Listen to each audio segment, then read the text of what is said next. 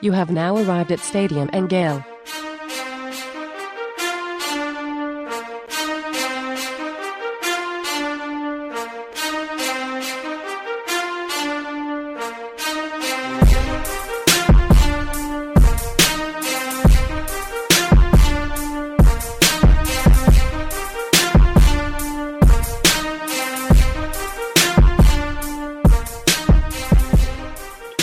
Boys and girls, ladies and gents, welcome to another episode of Stadium and Gale.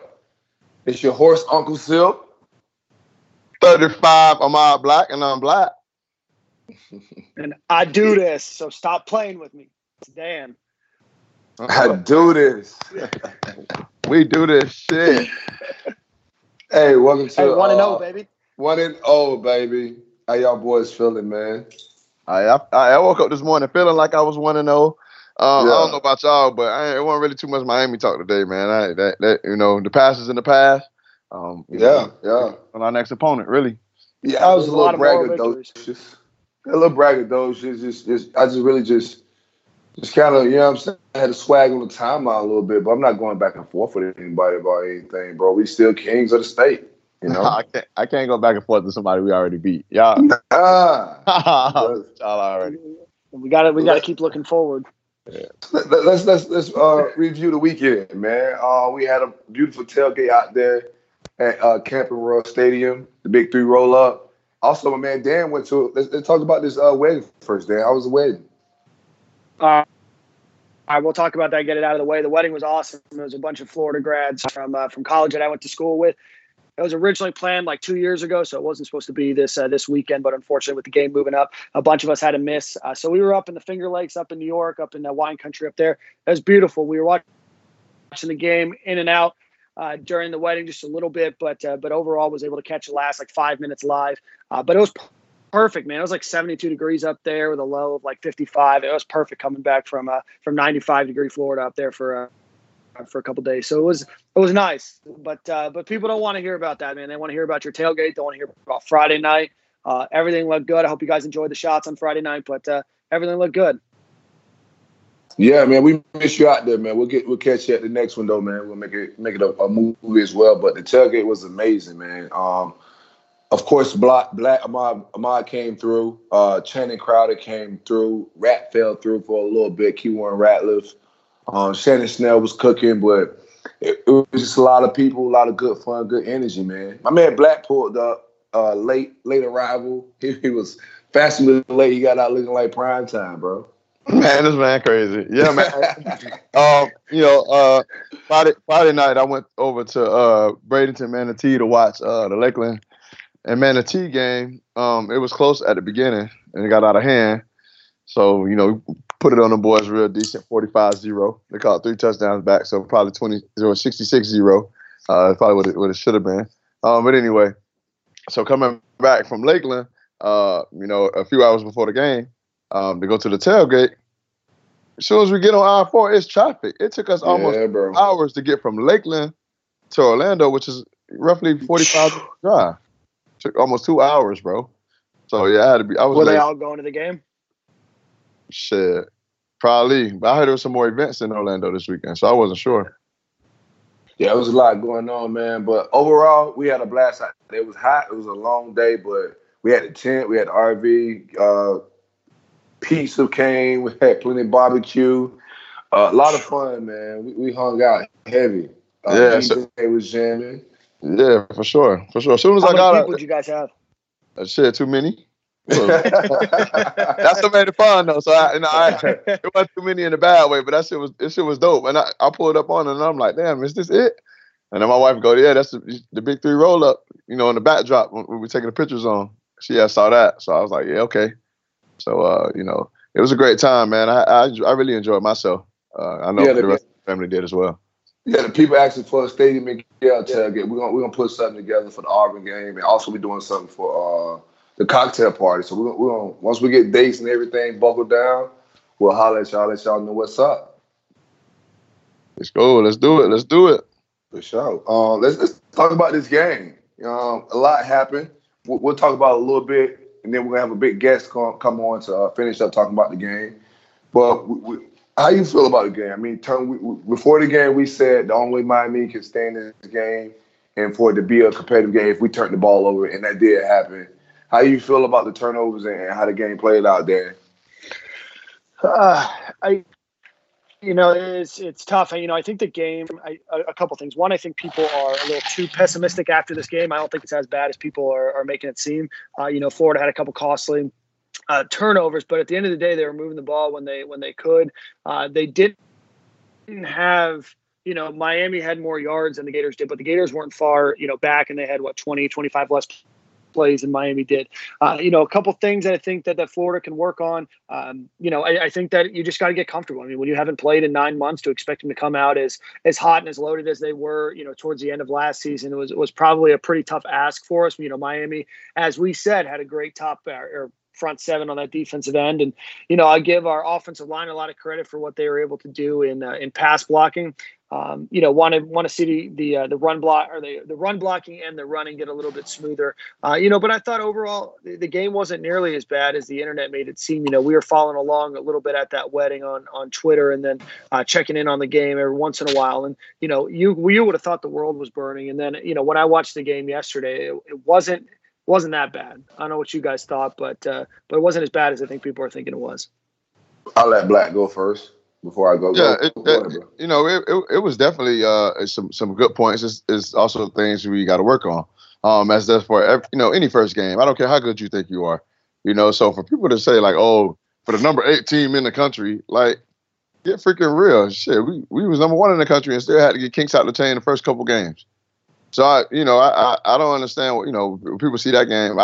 Me personally, I'm a firm believer, like what Urban used to say, is you don't got to be the best team in the nation every Saturday. Best team that weekend, baby. Man, you got to be the best team in that stadium that day. That's it. Shit, that's all that matters, and everything else gonna play out. I don't care about. We ain't got to impress nobody. Y'all line that shit up, Florida State. Y'all a whole ass turd, and y'all want to talk about y'all talking about teams who just beat y'all last year decently. Like, come on, bro. That's crazy.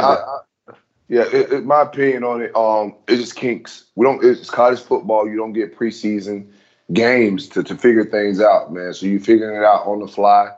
And you look at those, both turnovers were big plays. That's the discouraging thing. Like when you look back at the film, both times we just laid the ball on the turf, they were both touchdowns. Like Malik Davis was gonna go probably the distance on that play if he didn't drop it. Same thing when Frankie was pulling it and P. Ryan, they kind of lost the fumble there. So it was daring to take it for us to run away with this game, but we dropped the ball. We made some mistakes, but it wasn't anything that was egregious or crazy.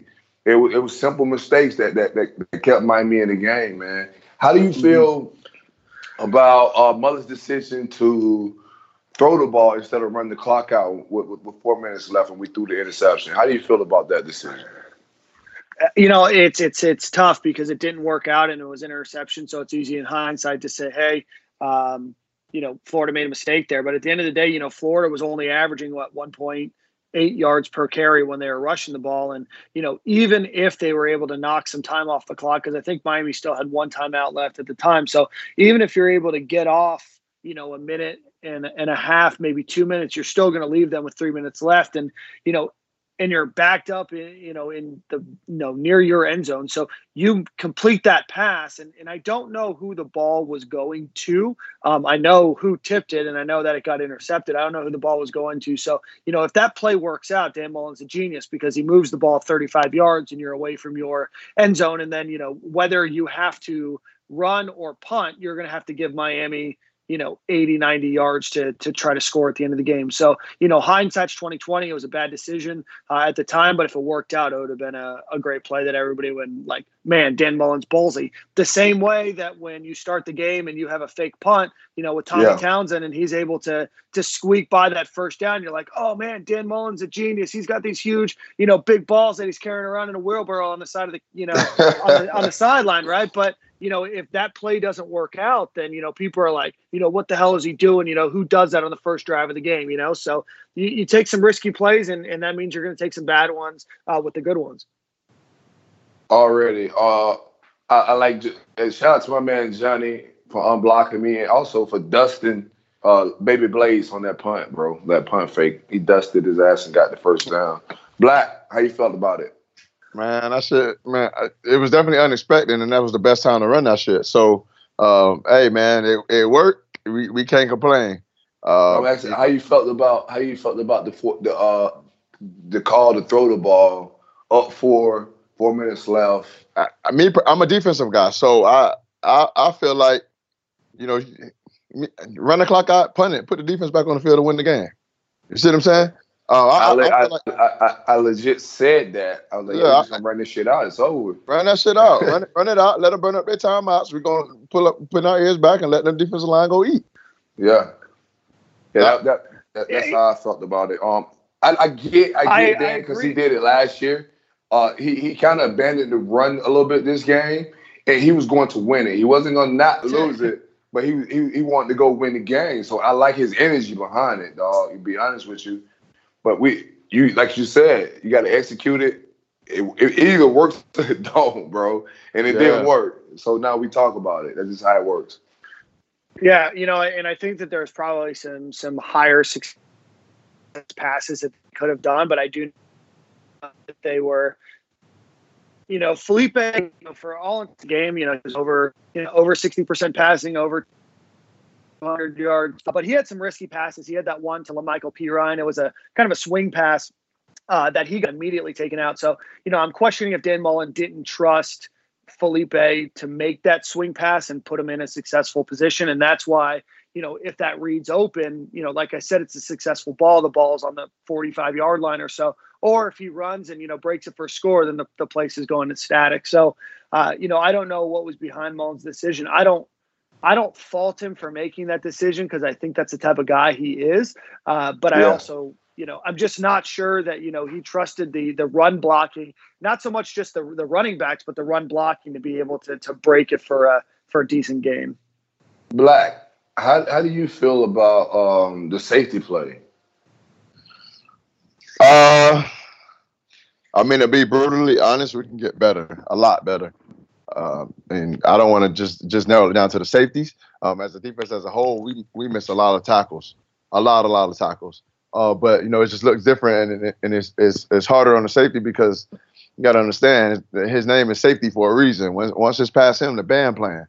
So the long run with DJ Dallas down the sideline. I mean, I think we missed like 6 tackles on that play. The secondary got to do better at tackling, get better at tackling. The safeties as a whole got to come out their breaks as well too. I know Juwan Taylor was a little bit late coming out a couple of his breaks. That's why he was catching the ball in front of him.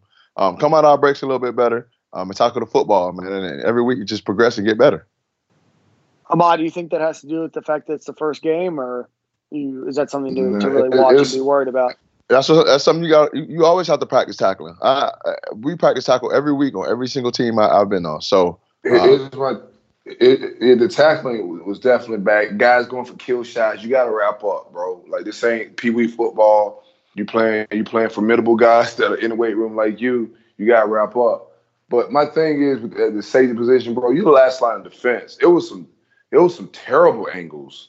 You know what I'm saying? I'm pretty fair with criticism, man, but I don't know how you fix, man. Like, I think you gotta find another. I don't want to bench anybody, but I don't see that getting fixed. It was terrible angles all game. You're the last line of defense, and honestly, I don't think DJ Dallas is that talented. I think we're gonna. That's what I said, dog. Yeah. Like, and people were talking about DJ Dallas. No, we missed all them tackles. And then it wasn't even like he was like we was trying to tackle and he was just stiff arming us off and all that. Nah, it was just bouncing off. Like, yeah, we weren't wrapping up at all. Okay. What's your bright spot of the game? We're gonna get a guest on here. I'm gonna say this now. We'll get a guest on here in a minute, and we're gonna talk about this game more in depth with him. But what's your brightest spot of the game? For me, it's obviously the sacks. That's the most sacks that Florida's had in the game since 1987, I think, is the stat that I saw, and the most an SEC team has had in the game since Ole Miss beat Mississippi State in 2008. So, to have 10 sacks, maybe even 11, if you count the one to end the game, 10 or 11 sacks is incredible. Jonathan Greenard, Ventrell Miller, Jabari Zuniga, Trey Dean. Florida has, a bunch of guys that are attacked that offensive line that we said on this podcast was going to be the biggest threat to Miami winning the game. And sure enough, he got sacked 10 times, and at least 6 or 7 of those had to do with the fact that the offensive line was just absolutely overwhelmed. Black, what's your bright spot, baby? Well, we made some strides on defense. We made some plays. We played very, very well on the defensive line. Linebackers played okay. I was impressed with Ventrell and how he came in. We got to get it a little bit better with Bernie and Houston. They got to wrap up a little bit better. Secondary, we played okay. We challenged the receivers. I like the way they fought and challenged the receivers. There wasn't too many wide open receivers anyway. I mean, they weren't doing anything too extravagant. But like I said, man, we wrap up. We wrap up. We'll be golden. We solid. Yeah, wrap up and just take care of the ball. We're giving away opportunities and keeping teams in the game by just giving them the ball back. Make them at least earn it. Even on the pick the first interception by Franks, that I don't believe that ball was for Freddie. But those are like just simple mistakes. You know what I'm saying? Like, it wasn't nothing crazy egregious. The fan was just a little overhyped. I get it, man. I mean, we hyped up 40 burgers a little bit. So people wanted to see a shootout or something, man. But, yeah. I mean, we got to win versus an in-state rival team. Let's ride next to the next game. My bright spot, what you had to say, Black? Go ahead. No, I'm just saying Felipe also threw for 250 yards. So, like. Exactly. I'm going to say, everybody's dragging him. And we're going to talk about his off-the-field stuff that was happening at the game as well once we get Bates on. But people were saying, my bright spot is Franks. Everybody was saying they didn't see any difference in his game. I seen a difference in his game. He made some bad decisions, but he also made some good reason. And it was just, like I said, a few inches away from being touchdowns, bro. He threw for 256 yards, and he accounted for all 3 of our touchdowns. Every point he accounted for all of them. So I don't understand how anybody can say he played a terrible game because he didn't. And we still got a long way to go, man. I like his attitude. I like his energy. He feeling like he the man. I'm riding with him, dog. I like all the energy he putting out there. But let's get the first guest on. Well, go ahead. Hold on one second before we do that. I think when we talk about Franks, just to talk about him a little bit more, he is not far off from where he was at the end of last season in this game. There's some mistakes that he made. There was that botched handoff, and there was the weird pitch that he didn't make correctly. But, compared to where he was at the end of last season, and I know that we hyped him up. I know a lot of people in the media did. I know that people were talking about him to be a dark horse for the Heisman Trophy. I think we did a decent job of tempering expectations to say, hey, this guy's not going to necessarily be a world beater, but he's going to be a guy that can consistently get 200 to 275 yards per game. He's going to probably not turn the ball over that often. And I think, it's tough to say after a game where he was responsible for 3 turnovers, but I don't think that he's a guy that's going to turn over the ball, often, as we progress in the season. And I thought he did a lot of, big plays that show a lot of market improvement from even where he was, last year. So he's never going to be the guy that's going to, be your next Danny Werfel. He's not going to be Tim Tebow. He's not going to be Chris Leak even. He's going to be your guy that's consistent. I think that, he showed a lot that he can still build off of. So, I want everybody to kind of, relax. And, if your expectations of Felipe Franks was that he was going to win the Heisman, you were trying to sell yourself a bridge in Brooklyn. I think he's gonna have a real good season, man. We're gonna keep this thing going. I don't know about doing Heisman. I don't care about any individual goals for any of these guys.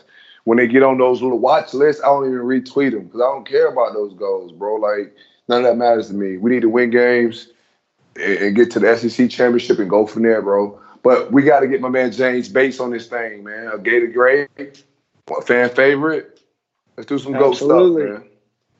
Yeah, absolutely. James Bates is coming to you with a new sponsor that we have this week, boys. It's South Georgia Pecan Company, which I guess I have to ask you guys. You guys pronounce it pecan or pecan? I say pecan. All right. Pecan, bro.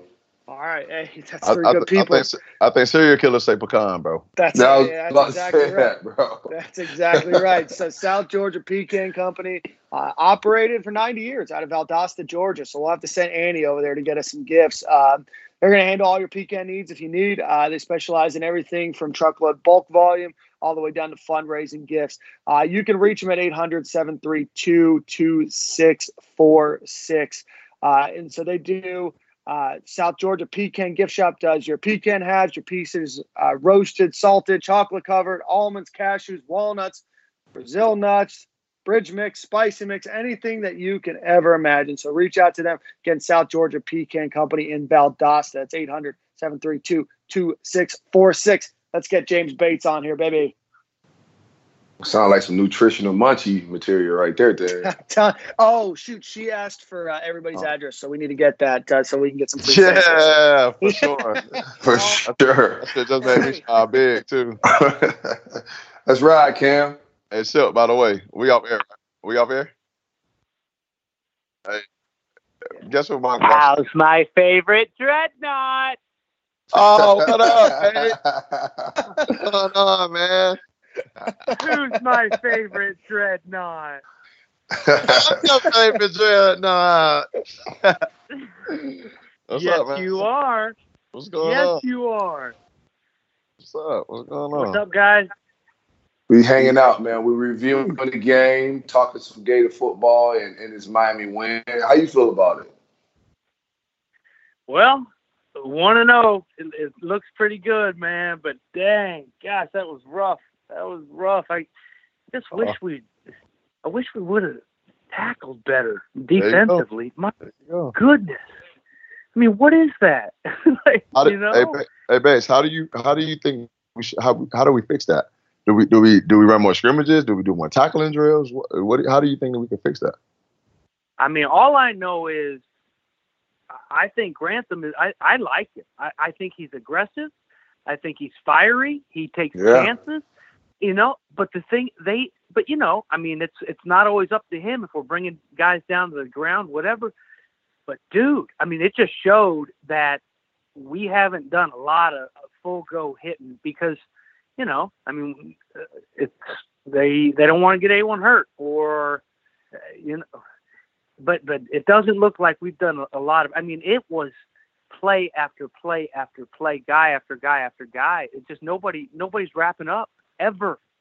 Yeah, well, we kind of knew behind the scenes that it wasn't going to be a physical camp because of injury purposes, and we were thin. And I think you've seen that kind of manifest itself during the game. Like, guys just wasn't wrapping up and bringing guys down. I don't think we had a very physical camp. And to me, it just came off as a preseason game. A quick question, James. How do you feel about there's been a little bickering about Felipe Franks' antics off the field, like in between snaps or out on the sidelines? How do you feel about that? So are we on now or what's Yeah, we on. Oh, yeah. We on. Man, like, I don't know.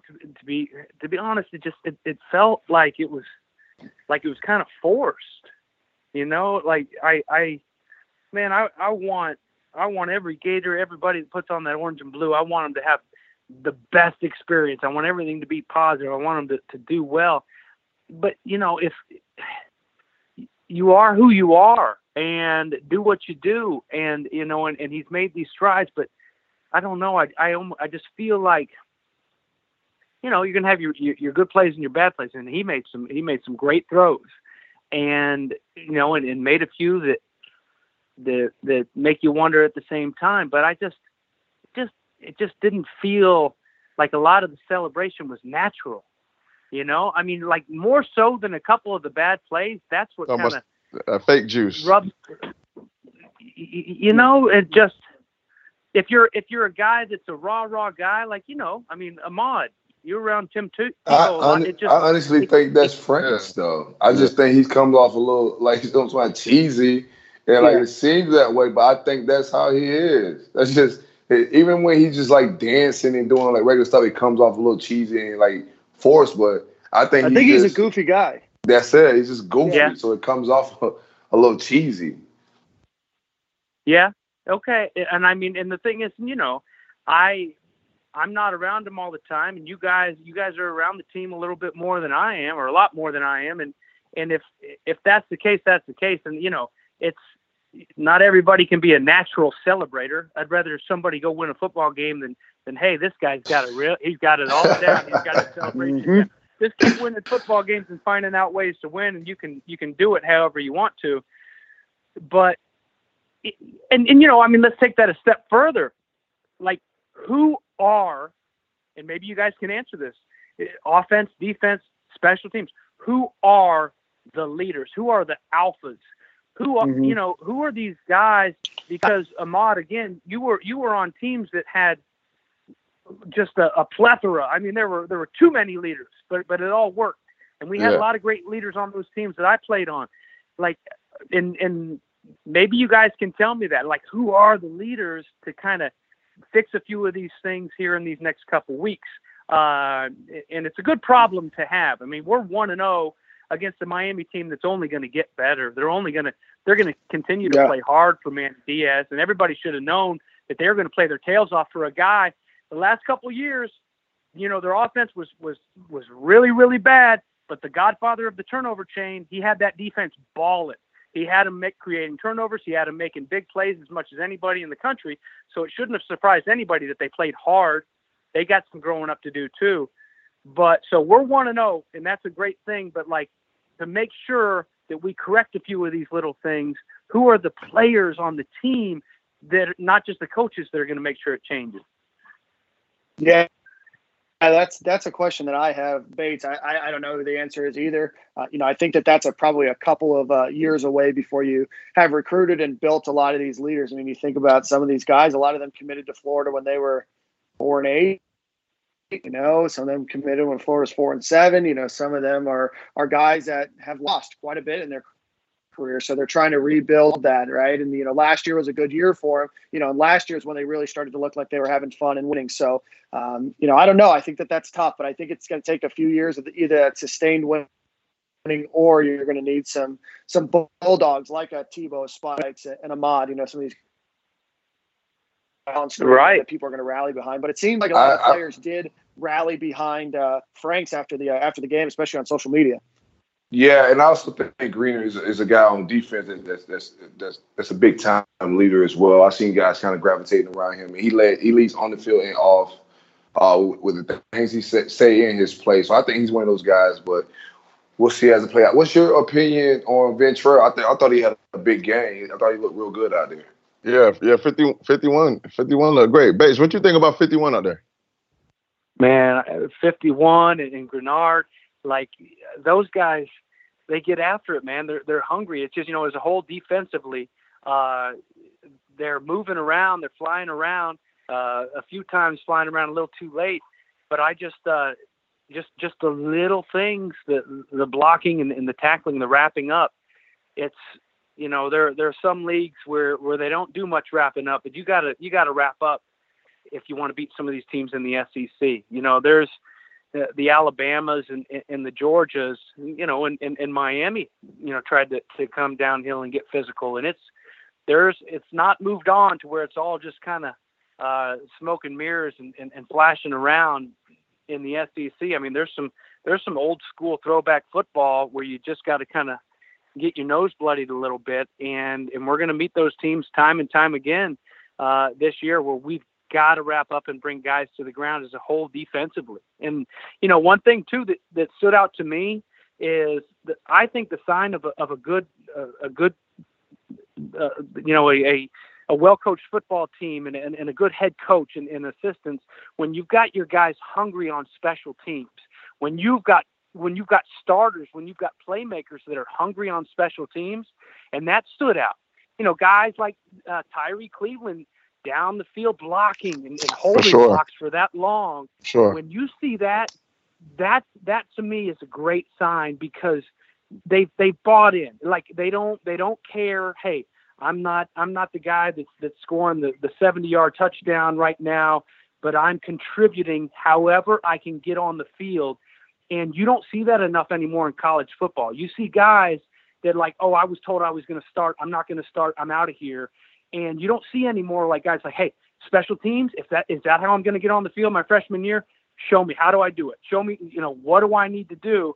And so older guys leading by example, that's great. And that says a lot about Dan Mullen, and it says a lot about his coaching staff when he's got his guys believing that they've got to just do whatever they can to contribute in that phase. Hey, Bates, why do you think, and I think a lot of people, probably anticipated that Miami would do a lot of these, swing passes and screen passes with 3 new, a couple new freshmen and a lot of, new players on their offensive line and then a new quarterback. Why do you think that Florida really struggled to contain the screen pass in the first half? Is that something that you think that they maybe didn't anticipate, or were they just, what are your thoughts? Well, I mean, I think they should have anticipated that, and I think that they had plenty of time to prepare for a whole lot of that. But it's just, they've got athletes, they've got guys that can make you miss, and you gotta. It's not easy to.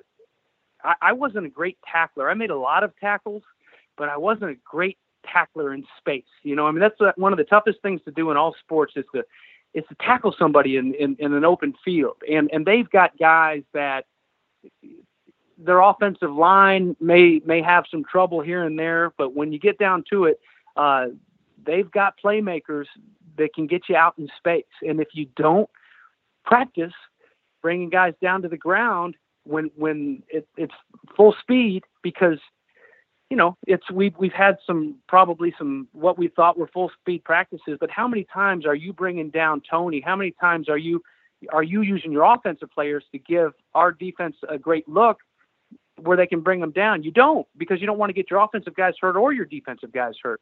That's why hey, Ahmad, you're young enough. You need to go do a virtual reality tackling machine. Just go invent it. You were in my class and you're a very bright young man. I think you were voted brightest in class. Just like we need like a virtual reality tackling machine. That's so annoying, bro. Think about the reps that you could get. That'll be dope. That'll be dope. Although I wasn't the brightest one in your class, but that was nice of you to say. But thanks. Well, you're in my top 50. You're in my top 50 of all my. I took that. Apparently, I'm not smart enough to be a real teacher or so myself now, but whatever. That's what they say on social media. Well, I don't feel sorry for you about that shit. You like to pick those fights on Twitter. You're on your own there, dude. I'm like, Ahmad, man, just go to sleep. What are you doing? Hey, Bates, everybody wants to know, what was your thought when you saw Spurrier's face when he threw when Frank threw that interception in the fourth quarter?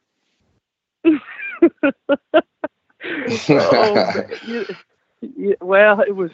I think that's what it's funny because the reason that it resonated with everybody is just because it was just so perfect. It was what everybody was thinking, but nobody could think it and act it out as perfectly as he could with no words, And I don't know. I mean, it's him in a nutshell, and he's not a guy that he loves his Gators as much as anybody out there.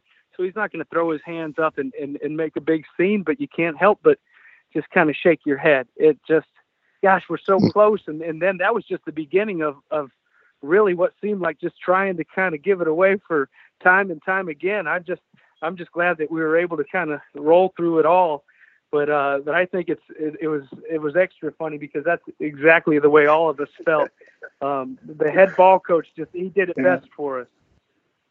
It was a non-verbal. Well, Hey, Bates, every time I see Coach Spurrier, I just think of some of the stories you told us.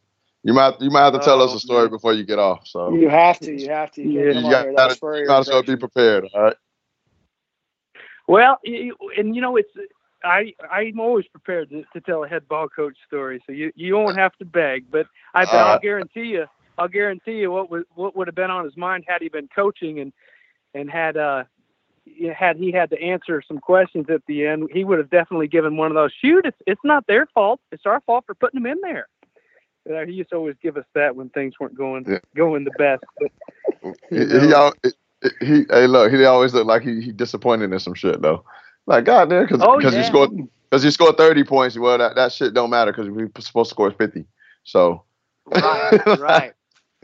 Hey, Bates, it definitely would have been one of those post-game press conferences where he would have said, "Well, we're not very good right now. Shoot, we're lucky. We're lucky to win that game. Well, there's no way we shouldn't have won that game, but it's not their fault. It's our fault for putting them in there." That would have given you one of those just to kind of try to motivate everyone. Also, that line about that's our fault for putting them in there. That's definitely how I feel about the safety play, bro. I'm not gonna lie to you. So another thing, I know everybody keep talking about tackling. I don't think we addressed this yet as on the show. One thing that I noticed that we were not doing in the game was containing the ball. We did a terrible job at putting a contain on our defense. Every time they ran that power and that guard pull Bates, I swear to God, he swallowed whoever was the contain guy, and they got around the edge every single time. We got to do a better job at keeping our outside arm free and taking on that block and making the ball cut back. How do you feel about that? Did you guys see that as well?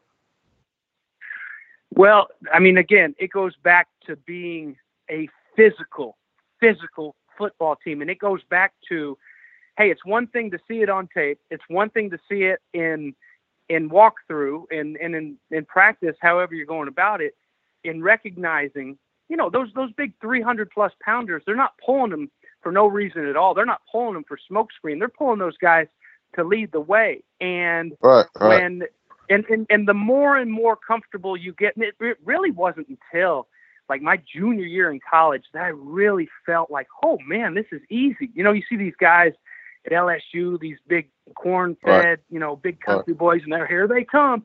And one of my favorite things about football, and I'll like calling games in the ACC now as an analyst, like I get so excited and people are like, why is this guy all fired up? It was a 2-yard gain. Like when I see a defensive player read that big puller and just go light him up, because that's the best. That's the only way to really negate him is like before he gets his shoulders turned on you and before he gets square on you and he can use his strength, which is he's a lot stronger, and before he can use all that weight, which he's a lot heavier, if you go and you hit him right in the face, he's done and you blow it up. It's penetration, you blow it up. But again, it's just being physical. And I don't know how they're taught now, because you're not taught to lead with your head. And when I grew up in with my dad as a football coach, and I mean, and that was, and I think I pay for it now because I get kind of cloudy every now and then, but it's like, he's like, you're going to lead with the crown of your head and you're going to light them up. And that was my equalizer. Maybe I wasn't as quick or as fast as some of these guys, but like I had a hard head and I like to use my head and not just like in taking on like fullbacks and stuff like that blocking, but some of those big pullers, when you recognize the pull, it's one thing to react and to go put yourself in position, but it's another thing to just go blow it up because he's pulling for a reason and you go blow him up and you've blown up the entire play. And that's kind of just like the tackling like we talked about. It's just being more physical. And I think it starts with reps in practice. Bates. Hey man, yeah. I think you got the Flyers hat that's orange and blue that's probably in the whole world right now, man. What I gotta do? I think everybody wants Bates hats. I think they freaking backward. They have fire. Everybody who knows Bates hats wants Bates hats. All right. I'm pretty proud of those hats. Thanks, guys. How sweet are they? If I do say so myself. And the guys that made it at Dome Hats, they're Gators too. They kick for the Gators. So it's Gators through and through. We need to do some sort of Stadium and Gale partnership with you, Bates. For sure. Yeah, the other day, hey Silk man, where are you from? Are you from aren't you from the Muck? Yeah, I'm from Belglade. Okay, that's what I thought, man. I ordered the other day. Riedel retweeted a guy that had some cool Muck City shirts, and I ordered one of those. So, yeah, that was kind of cool, man, with the jackrabbit on it. That's always been so fascinating to me. So that was pretty neat. Yeah, that was definitely. I seen those on the. I seen those. Somebody had added me into that tweet. Friday and Saturday was a wild day. Until you just said, I just remembered it now that you said that. But Friday and Saturday, I was in Orlando having a ball, so I wasn't like paying any attention to it. But I gotta go check that out. I didn't see that gear before. I gotta go check that out. Good plug, there, babe. There you go. Hey, Bates, we had Josh Evans on last week, who played with Spurrier in the AAF, and I'm sure you saw that Spurrier got a ring. Does it surprise you that he didn't get any of the other players' rings and he only got himself a ring? Oh, is that really? I didn't realize that. Oh, you didn't hear about that? Man. He the only one that got a ring. He the only one got a ring. Oh no! Oh no! Oh shoot! Oh man! Well, I mean, he's proud of that.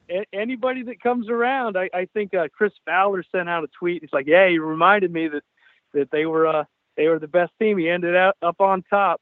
I mean, he likes to make sure that he celebrates the right way. He puts in the work and he's not going to let people forget it. That's what's beautiful about him, man. And that's what, you hear it so many times. Oh, this guy, he won't let you beat him at anything. He's very competitive. So many people say that about guys every now and then, but like that, it's fact with Spurrier. I mean, he is always, he's one of the most fierce competitors I've ever been around.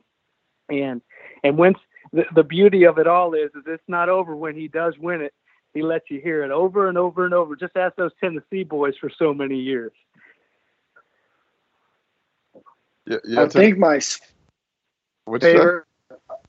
favorite Spurrier quote was when he talked about Auburn's library burning down. Yeah, it's a shame that all those books left. Bates, what do you? We obviously know that you have your artwork and everything else. What else are you doing, and where can people find your stuff and all that? Well, thanks. Well, I'm teaching a class. This is my 6th semester, and I guess last fall is when I was lucky enough to have a young Ahmad Black in my class trying to finish up and graduate, and that class that he was in was one of my favorite classes. That was a good class, and it's a play-by-play on-air talent class, and I mean we. For some people, it is just that. They want to get into broadcasting. They want to be on TV. But for some people, it's really just like a public speaking class. And we get in there and we get better. And sometimes we have a little bit too much fun. We get the neighboring teacher that comes over and says, "Hey, you guys need to keep it down over here." And I'm so proud of that. I just the fact that I'm a professor at the University of Florida and that I can really help share just so many experiences with all these students that are just so amazing. It's the coolest thing in the world to me. And I was just telling my class the other day, as we start this new semester, that, I feel so lucky because I feel like I've got 3 dream jobs. I as a professor, as an artist, and then as a broadcaster. And so I still call games, an ACC schedule for Fox Sports South. And I'll start not this weekend, but next weekend at NC State. And man, I mean, of course you get a bunch of Gator fans that are like, "Oh, you got to call SEC, or you got to call Gator games, or you got to get out of the ACC." But that's nonsense, because no matter what it is or where it is, it's at the end of the day, it's kids living out dreams, and I get paid to go call a football game, and that's just one of the coolest things in the world. And I could never badmouth anybody or hate on anybody. I don't know. I haven't had to call a Tennessee game yet, but I have no problem calling Miami games and Florida State games. Yeah, I like Jimbo a lot. I'm ready for you to do Tennessee game. Oh, I don't know, man. That'd be kind of tough, man. But shoot, I'm kidding. It's a dream come true. It really is. And I know it's a dream job for so many people. And that's why, one thing we always talked about in class, Ahmad, is like, if I flip on the TV and I see you calling a game, and that's what your profession is now, you better ooze with appreciation and, and be excited and have some fun, because, For sure. I definitely learned a lot in your class. One of the things that I did learn in base class, everyone, so the last time I had to go up in front of the class and speak in basis class, he told me if I didn't speak and not move off the X that was on the floor, then he would not pass me. So I had to be still as still as possible because I'm always moving side to side or swaying or something, you know. And Bates told me if I moved off the X, then I wasn't gonna pass, and I needed I needed that grade to pass. So yeah. Well, that camera, that big camera's on a tripod, and it can't dance with you if you're up there dancing. And one thing I learned about Ahmad is he likes to wear all black. He would always come to class dressed as a ninja. Yep. Hey Ahmad, you remember that one time when you got up there and did a stand up in front of the class and it sucked, and then we gave you a parent tunnel so you'd kick ass? We did a parent tunnel like a TV football. He's still trying to tell jokes. I was having a rough day. And I got up and I didn't have like zero juice. I had no juice at all. And I'm not gonna lie, I sucked bad that day. And basically, the class made a parent tunnel for me, so I ran out of the class. Came back around the corner, ran through underneath the parent tunnel, and I killed that shit. So you did. You killed it. We are proud of you. Say we are proud of you. Hey. Hey, did you guys have like orange slices and Capri Sun waiting for Ahmad too? Exactly. Yeah. Took him to Dairy Queen after. He wanted the whole deal, man. All right, Basie, man. Well, thanks. I love it. for coming to hanging out on Stadium Miguel with us, man. We really appreciate you. Anytime, man. Thanks for having me on, guys. Big shout out to our guy Jackson Raymer, who he always listens. He's out in Yuma now, Ahmad. He got a job out in Yuma, Arizona. Okay. And everyone else from the class, and you guys, that B, the number 8 SY paint. So it's kind of like Batesy paint is how it reads.com for those hats that are so cool. Yeah, I definitely got to order one of those for sure. Hey, we're gonna order a couple of those. All right, and then guys, let us know whenever we can do a Stadium and Gale collection for you. That'd be nice. We'll do it. Thanks, guys. All right. All righty. And we appreciate it. Bye now. Bates is a good dude, man. Hey, Ahmad, while we're trying to figure out our next guest, we're gonna do our deep dive segment for you. We're gonna throw it a little bit out of order here. Okay. As always, our deep dive segment comes from our boy Sean Gibson over at Gibson Dive and Detail, specializing in hull cleaning, boat cleaning, all that fun stuff. Now that us folks down in Miami don't have a national championship to worry about, I'm sure they're going to get on their boats a little bit more often. When they're doing that, they can reach out to Sean down there in Broward, Miami-Dade, and Palm Beach County. So you can reach out to him, Sean Gibson, again, 352-514-1486. Top of the line cleaning. Sean's an awesome dude, so we're proud to have him sponsor the show. So, Ahmad, the question this week, again, the question came from our brothers over at Patreon. And if you have some questions about how to get onto Patreon, let us know. But this is the question. It comes from Russell. It says, outside of the specialist, so the kicker, how is it decided who plays on special teams? Initially, do the coaches approach the players and ask them, or do the players volunteer? Is a player able to refuse a coach and decide not to be on the unit? I'm going to assume that answer is they could, but they probably shouldn't. So how is it decided who plays on special teams? Listen, you come to a team, you get on the team, you're trying to make the team. If you're ready to play like you say you are, and you're gonna buy in, then you're gonna play special teams. It shouldn't be a question of should we beg you to play special teams, or somewhere to ask you. We're not asking you shit. If you don't want to play, get your ass off the team. But if we feel like that's gonna better our team, then let's play special teams. All right. Well, all right. Let me ask you a follow-up question. This isn't his follow-up question. So, how do they determine who's going to be on the special team? So, what are the 11 players that are on the team? So, 10 other people besides the kicker or the punter.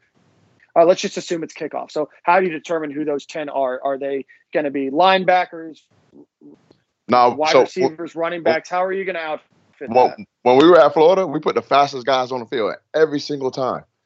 You notice all the old pump block films and tapes with Urban, you'll never see me on pump block because I damn sure it wasn't fast enough to be on pump block. So we put the fastest guys on the field, and you can dip and get your shoulder low and your chest low enough to where the guys can't block you on the punt block, and you got speed. You going in there to block some punts. All right, and then it's also good too. I mean, some of those guys should want to play special teams anyway, just to make the league. I mean, you want to know how to do that stuff because everybody's not going to be a starter in the NFL. Some guys just need to be able to play special teams. So you got that on film, and that's something you could do. That's more reason for you to make a roster. Yeah, but next level. You never know because say it's a few. Patrick Chung, for example. I know it's a bad example because everything that happened the other day or whatever or whatnot. But he started out blocking punts and shit. He started out special teams with the Patriots. And Patrick Chung. Oh yeah. Yeah, he started out blocking. Yeah, he started. With all due respect to Patrick Chung, he started out doing blocking punts. So I know. I mean, I can go down a list of guys. Reggie Nelson. I started out on special teams. A lot of guys that started out on special teams who really just didn't come out and play right out at first at Florida. Louis Murphy. David Nelson. I can go down the line. When we lost to Ole Miss, David Nelson went up to the coach's office and said, "Hey, coach, what I need to do to get more playing time? I want to be on special teams." That's how you start. That's how you get on the field. Now they know they can trust you on the field. Because if I ain't putting you in the game, I don't know if I can trust you. If I trust you to run down this here on this kickoff, find what a returner's butt is, because that's where the ball going, right? You stick him and get around him. Boom, you stack them and go make the play. I know I can trust you. Now I can put you on offense. Now I can put you on defense. Hey, and big shout out to Van Jefferson and Tyler Cleveland, who are both seniors that made two huge special teams. That's amazing. Amazing. I mean, those are two guys that bought into the program. And shout out to Torrey said it on the Gator Country podcast. I got to do a shameless plug for my boys over there. He said that's something that he thinks Van Jefferson's dad probably told him, hey, if you're, obviously Van Jefferson has a good skill set. He could potentially make an NFL roster. But if you want to be sure that you're going to make that NFL roster and you can play damn good special teams, your chance is just maximized incredibly. Absolutely. Let's get some. Hey, boys, hold on 1 second. So just because we're in this segment, Sean Gibson actually texted me when we were in this segment. So I want to ask you guys another unrelated question. So we didn't really talk too much about this. We talked a little bit about these guys individually. He said, what are the chances of Bernie moving to star, Dean moving to safety with how good Ventrell Miller played and how suspect the safety was other than Sean Davis? You guys think that a move like that happens against Bernie to star and then Dean to safety? I mean, I can see that happening. I don't like how people are just overreacting off of one game. Like, it's our first game. You give us 2 games or something, and just let us get another extra week of practice under our belts in the bye week, man, and game plan another team. Then the next team we play and go from there. I think we just overreacting off this first game, and we trying to pull guns. It's funny that you said that. I wrote an article and it even said, this is the first time the Gators played a Power 5 team and won the first game of the year since 1992 when they played Kentucky. So Gator fans aren't used to this first game. They're definitely not used to this Power 5 first game. So like you said, I think relaxing. Silk, you have an answer for that? Yeah, I think they almost got to at least give Bernie some looks back there. I at this point, I think Taylor is just he takes a lot of bad angles, man, and it could cost you a game. You're the last line of defense, so I think they need to do it the best they can, especially the amount of blitzing and stuff that Grantham does. Safety is a very important position, bro, and they blew some bad angles. We'll see once Stewart gets back how he looks, but I would not mind having. I like Dean at the start though. I'm good with Dean at the start. I wouldn't mind seeing Bernie get some looks back there at safety the way Ventrell played. He's just a versatile guy. I don't know, but I damn sure think we need to change something up at safety. I agree with Black. It's the first game, but I've seen a lot of that from those guys all last year, so it's kind of hard to. Hey, you think anything changes? You think anything changes when Stewart comes back? If Stewart comes back. Yeah, whenever he does come back, he's the most talented guy back there. So I think he has to get the nod. You just need for somebody that's going to for sure just be assignment at football and just tackle somebody at this point, bro. That's my most concern. I guess we'll this see. team right Like now, Ahmad safety. said, yeah. They've got Tennessee Martin another week of practice. Well, a week of practice, Tennessee Martin a week of probably try to figure it out a little bit, and then if not, I trust Grant to make that change. I mean, he's going to choose the best 11 guys on that team. So we'll see. All right, man. We got a big guest, man. My man Ahmad over here. Yeah, let's get this. Yeah, man. I just got a little lit, bro. Hey, wake your ass up, man. Wake your ass up. I'm up now. Man.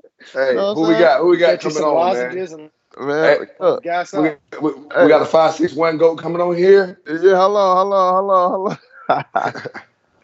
All right, so what y'all want to do first? Let's do Frankie first and then Elam. Oh, we got two, baby. Let's go. Yeah, Let's go. Let's get Frankie on this thing, man. Red light. Hot light. Yeah, boys up now. I don't want y'all ass up. I don't put the thing on the let's go. Hot light Hammond. Hot light Hammond. Hey, and I'm going to say this is my podcast. I want everybody to know that I invented his brother Hot Sauce. I invented that nickname. So I know Nick Delatorre likes to take credit for it. Ain't having this my podcast. This is me saying that I created Twitter receipts and all. Frank White, what it do, baby? What it do, baby? What's up, Frank? So I got my boy Silk on here, man. I got my boy Dan. We us three run the podcast, man. We just hanging out, man. Thanks for coming. What's going on with you, Frankie? Never much, man. I think with you. Hey, man, I'm kicking it. I'm hanging, man. Hey, I know you proud of little bro, man. How you felt when he took them boys up top like that? How you felt, man? Man, me and my parents was in the stands going crazy. The way he came off the ball and just ran right by him and then stacked him, it was phenomenal. It was almost textbook. Tell us what about your brother's game so far that's impressed you the most. Just I think it's just the reliability. You know what I mean? He's always there when he needs to be. You know what I mean? So I would say if anything that he does, like he's not the fastest, like just top in, take the top off. He's not, you know what I mean? There's not really that sticks out about his game, but he's just good in all categories, which makes him like real versatile, I think, in my opinion. And that no lie, that's similar to you. I know Frankie was a guy that came in and dropped very few passes. Everybody was impressed about how Frankie, would attack the ball and go get the ball. Especially me personally, I was impressed with your route running. And coming out of high school and how advanced you were with your route running. Tell us about the game a little bit. What you thought about it? What could we do better? And what did you like from the game on Saturday? Man, it was a lot of ups and downs, man. It was the good. I think it was the good kind of versus the bad. But I think, like I said, at the end, the good outweighed the bad because we got the W. But like I said, I think everybody at least on the surface of things is just cleaning up things on offense, defense, and kicking game. Just as a team, just cleaning up. But like I say, there was enough plays made for the good guys that we got the W. So, in my opinion, I think it's just those little things you just got to clean up. And like I said, it was the first game.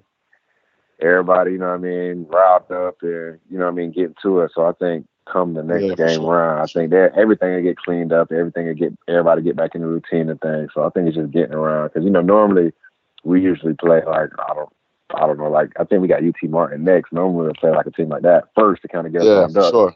Sure. To kind of have Miami out the gate is just kind of just put us on game. So I think that sets us up for the season because we already know what we need to work on and kind of just clean it up. And now it's like, come on now, like, let's get to it. And I think, like I said, they're just going to clean it up and we should be rolling from here. I think got 2 weeks to get ready.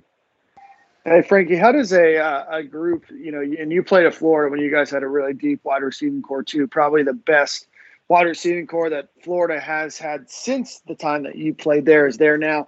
How do, these wide receivers that probably run 5, 6, 7 deep stay into the game or know when their number is going to get called when they have so many options on the field? How do you stay, intently focused on your job? I think having that, I would say, camaraderie, and everybody's pretty much on the same level, and you got, like I say, 6, 7 guys, maybe 8 guys in the rotation. It's just taking advantage of the opportunity when it presents itself. So you don't know which play it may be. Yeah, they may have something designed to go to you, but like I say, on any given play, anything can happen. So unless it's a designated run play and he's going to hand it off. Outside of a situation like that, I think anything is liable to happen. With an arm like Frank's got, you get 30 yards, 40 yards downfield. It's one of those situations where you better keep running, because if that ball ain't come up yet, or you ain't seen nothing, there's a chance it still can come up. So I think it's just taking advantage of the opportunity when it presents itself and just being ready, because the play can break down and you may be the last read or you may be the first read, and all of a sudden stuff breaks down and he comes back to you, and then it turns a broken play into a 60-yard game. So I think with everybody like that playing at a high level, and you don't know, who's the go-to guy, we don't have that really, like, everybody's like pretty much on a level playing field. Like I say, it's just when that ball come your way, hey, make something happen. Because like I say, with that many guys in rotation, you may get out for a couple of plays, somebody else may come in. So it's just when that ball in the air, hey, take advantage of it. Hey Frankie, how'd you end up at Florida? I know you're from, is it Hallandale? Is that where you're from down there in South Florida? Yep. Okay, Mm-hmm. so how'd you end up at UF? What other schools were you looking at? And tell us your story there.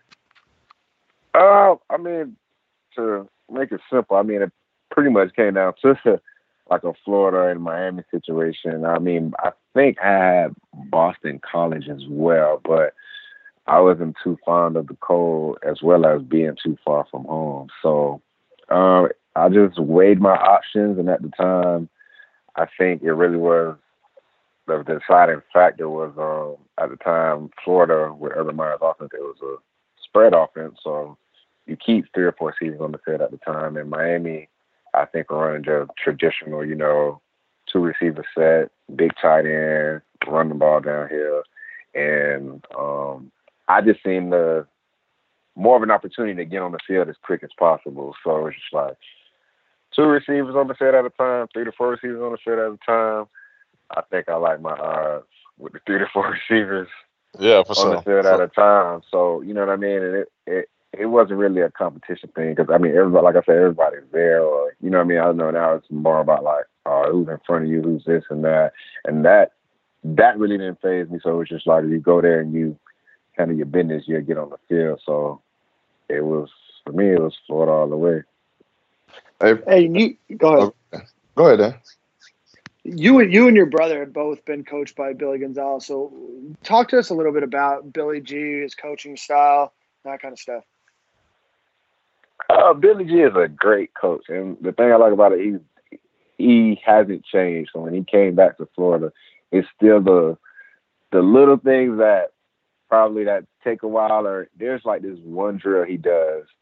It's called 5-point drill, and it's like when you first get there, everybody has a hard time doing it. You can tell the people who's been around him long enough because they know how to do that drill, and then you can tell the freshmen who just got there because they have a hard time doing it. And that's one drill I can tell if you're coached by Billy G. I think that's like his signature drill, because when he first got there, it made my brother and all of them do it. I was just like, whew, they got a long way to go before they – because that drill, I don't know, it's just something that just takes time, and just you just repping it out over and over again, you just get better at it. And I think that's a drill that just – it gets your feet right as a receiver. And that drill, I think, is universal. You can teach a 7-year-old to a 60-year-old to that drill. And it's just I think it's a fundamental thing.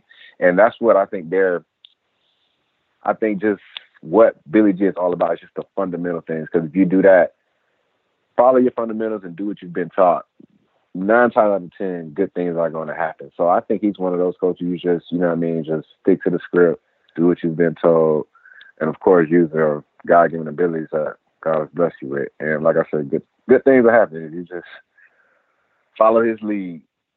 Hey Frank, tell us, what was your favorite team to play against as a Gator? What it means to be part of the Gator brand, the Gator Nation.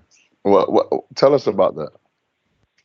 For me, the game I like the most is just Florida State, because that's just a rivalry you can't get enough of. It comes at the end of the year, and I think I just always look forward to it. Of course, we got those games in the middle of the year. I think LSU is probably one, but I think Florida State sticks out the most just because I just really dislike them, really.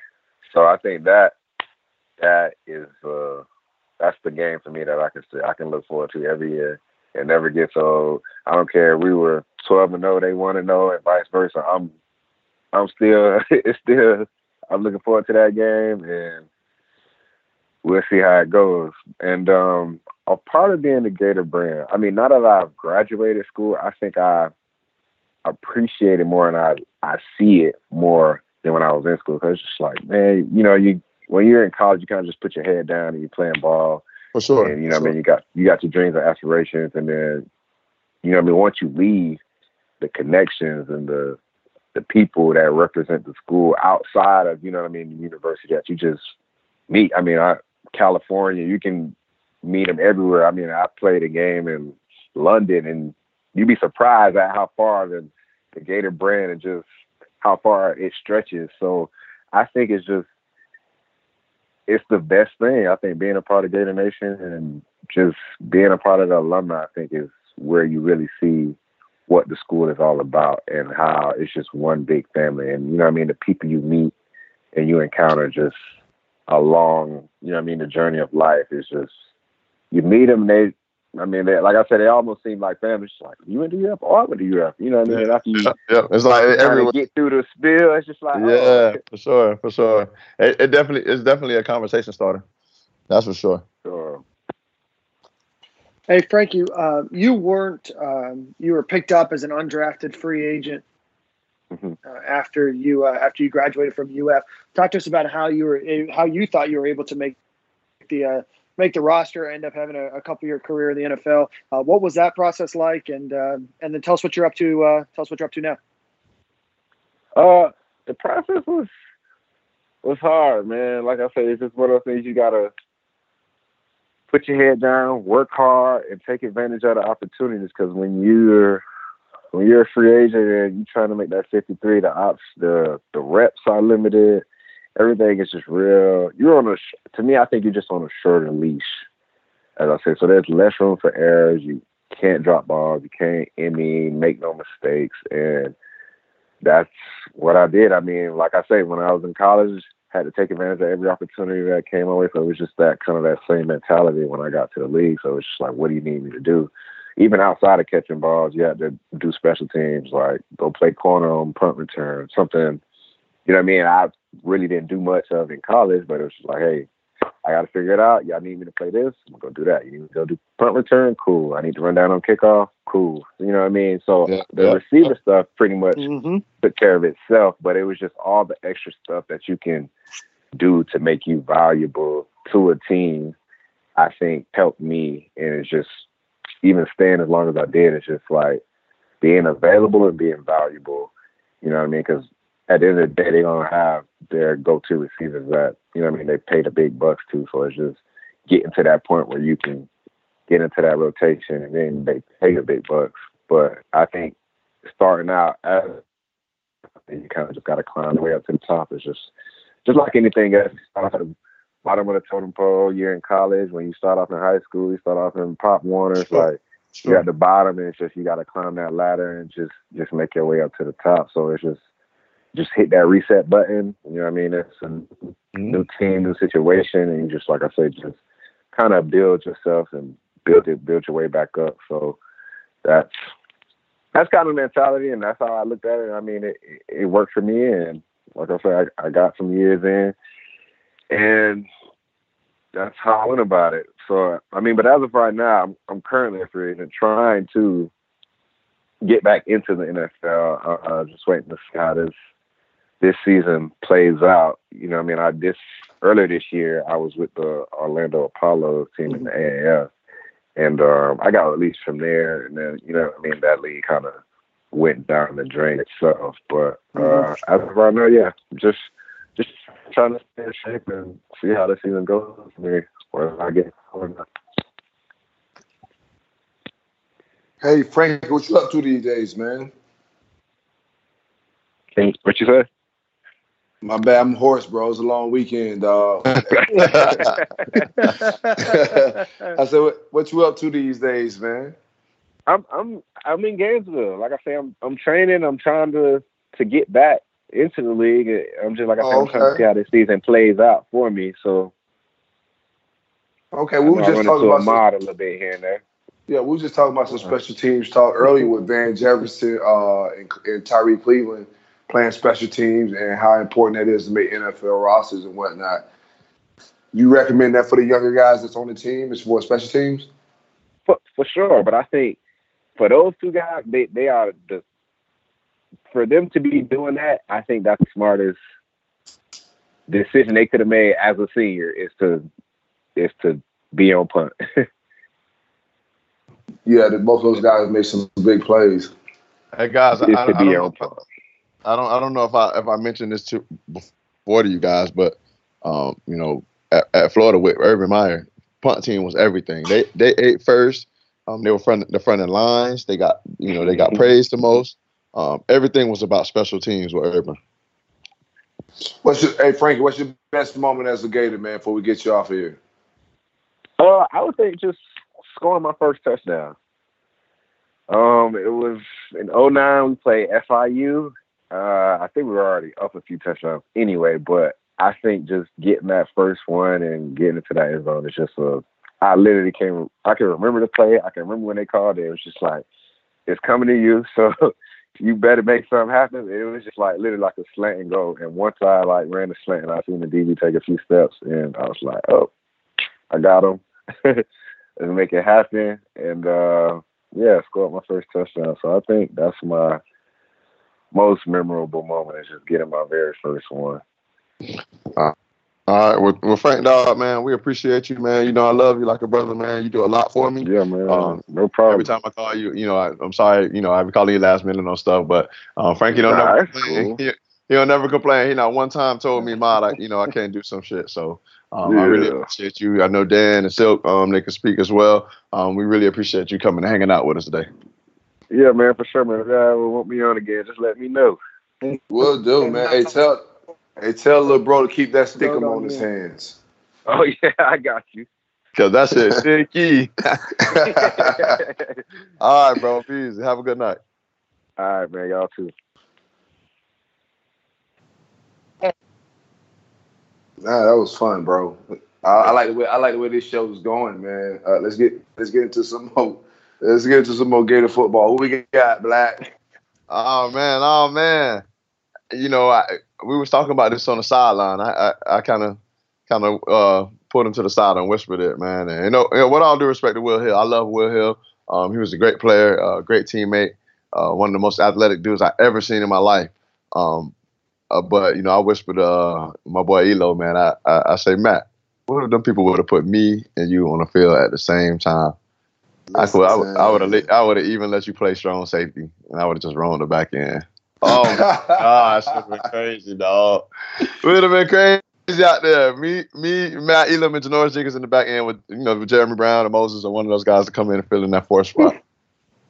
That'd have been killer, man. That'd have been some real head knocking. But I think our Joker package or whatever, we had a package where we put Matt Elam in at like kind of like the star position with me and Will Hill.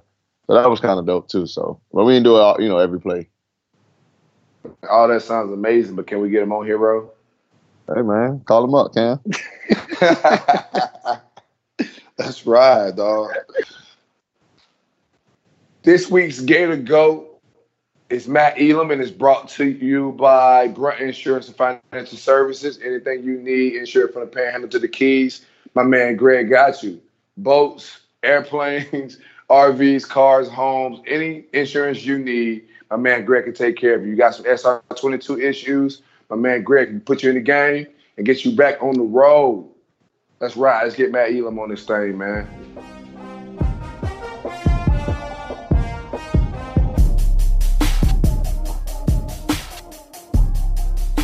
You have now arrived at Stadium and Gale.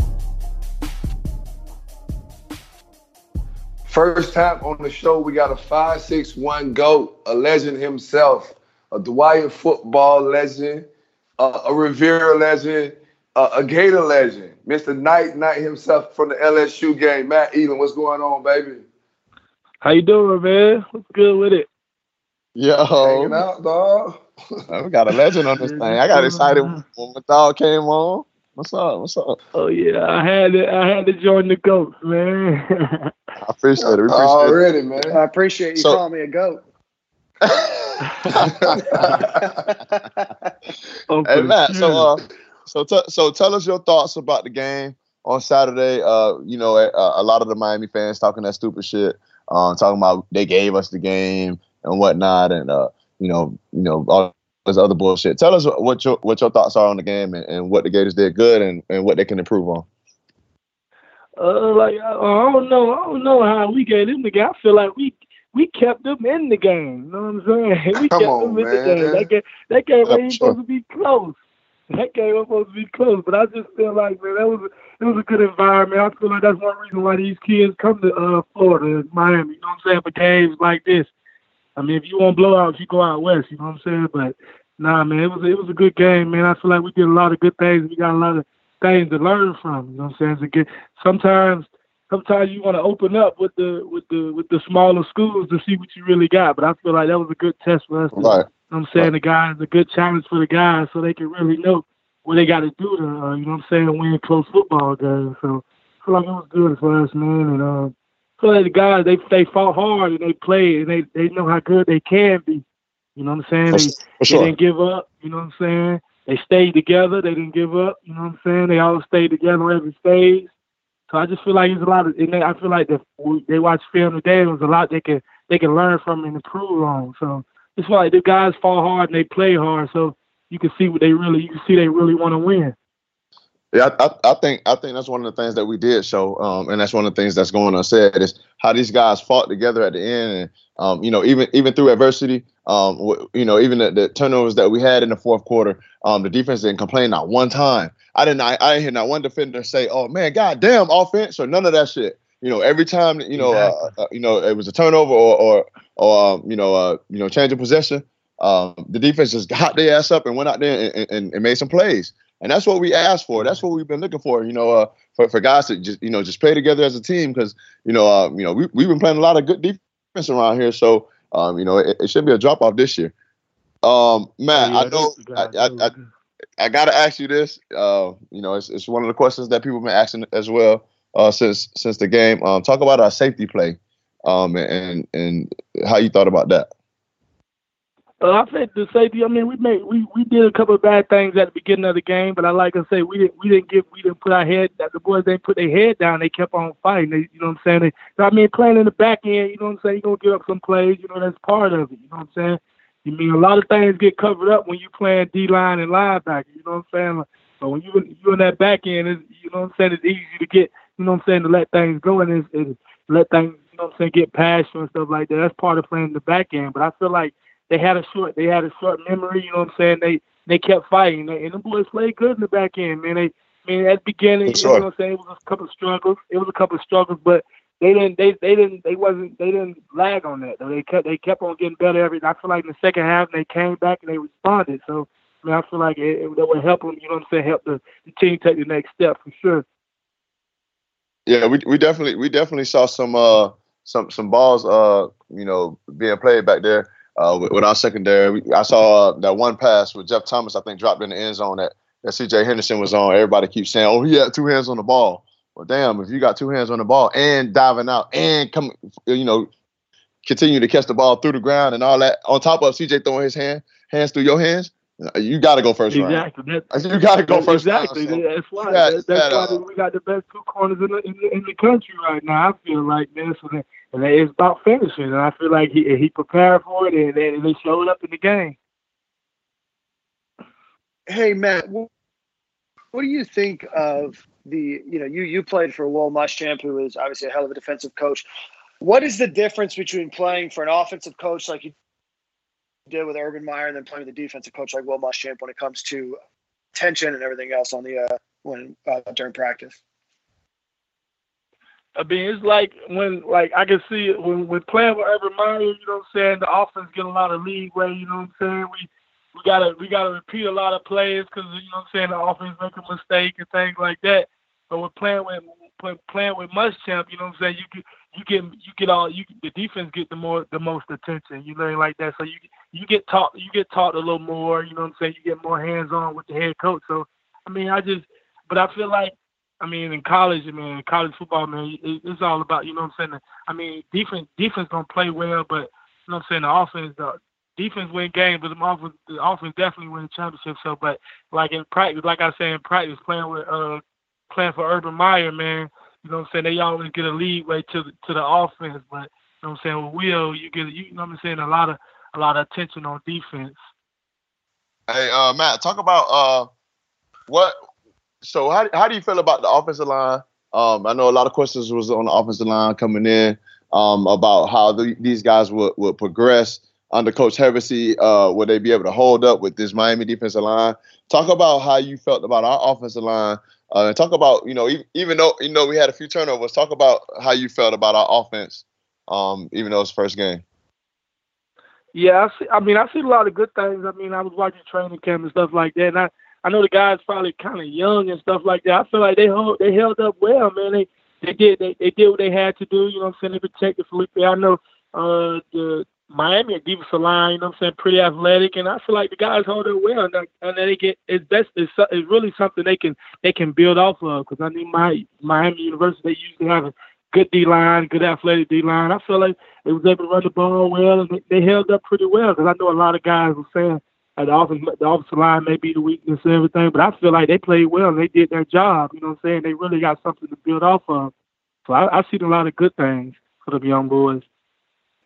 Hey, Matt, I want to talk a little bit about your time at UF, and I guess it's only appropriate if we start with your recruiting to UF. Talk to us a little bit about just kind of everything that happened in those couple of months. You know, you had committed to Florida, then Urban retired, then unretired, and you had gone to, you know, committed to Florida State, then back to Florida. Talk to us about those couple months in recruiting, because recruiting's a lot different then than it is now. So you were all eyes were on you for a couple months.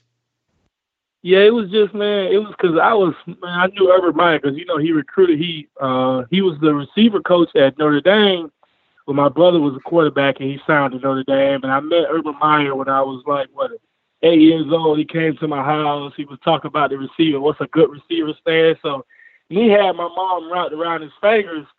You know, it was hard to go, you know what I'm saying? And then me paying attention to Florida, and, you know, the secondary before me, like, you know what I'm saying, Black and Ma Black, and then Will Hill and Major. So, I mean, it was hard. It was hard to get away from that, you know what I'm saying, come behind them guys and learning from them guys. So, and then the Urban Meyer situation, man, he pretty much had my family wrapped around their fingers. So it was either, like, you know what I'm saying, he was saying he was leaving, so I feel like I had to give him something to play with too. Since he wanted to play with people, I had to play with him too. But I feel like at the end of the day, I still was gonna be a there, because how they was winning and how the secondary was playing. So then I had great guys in front of me to learn from. So I mean, it was just me throwing it in the air, because Urban Meyer was throwing it in the air. So I just feel like I had to play with people just like he did. Bro, because I know you, bro. Why the fuck?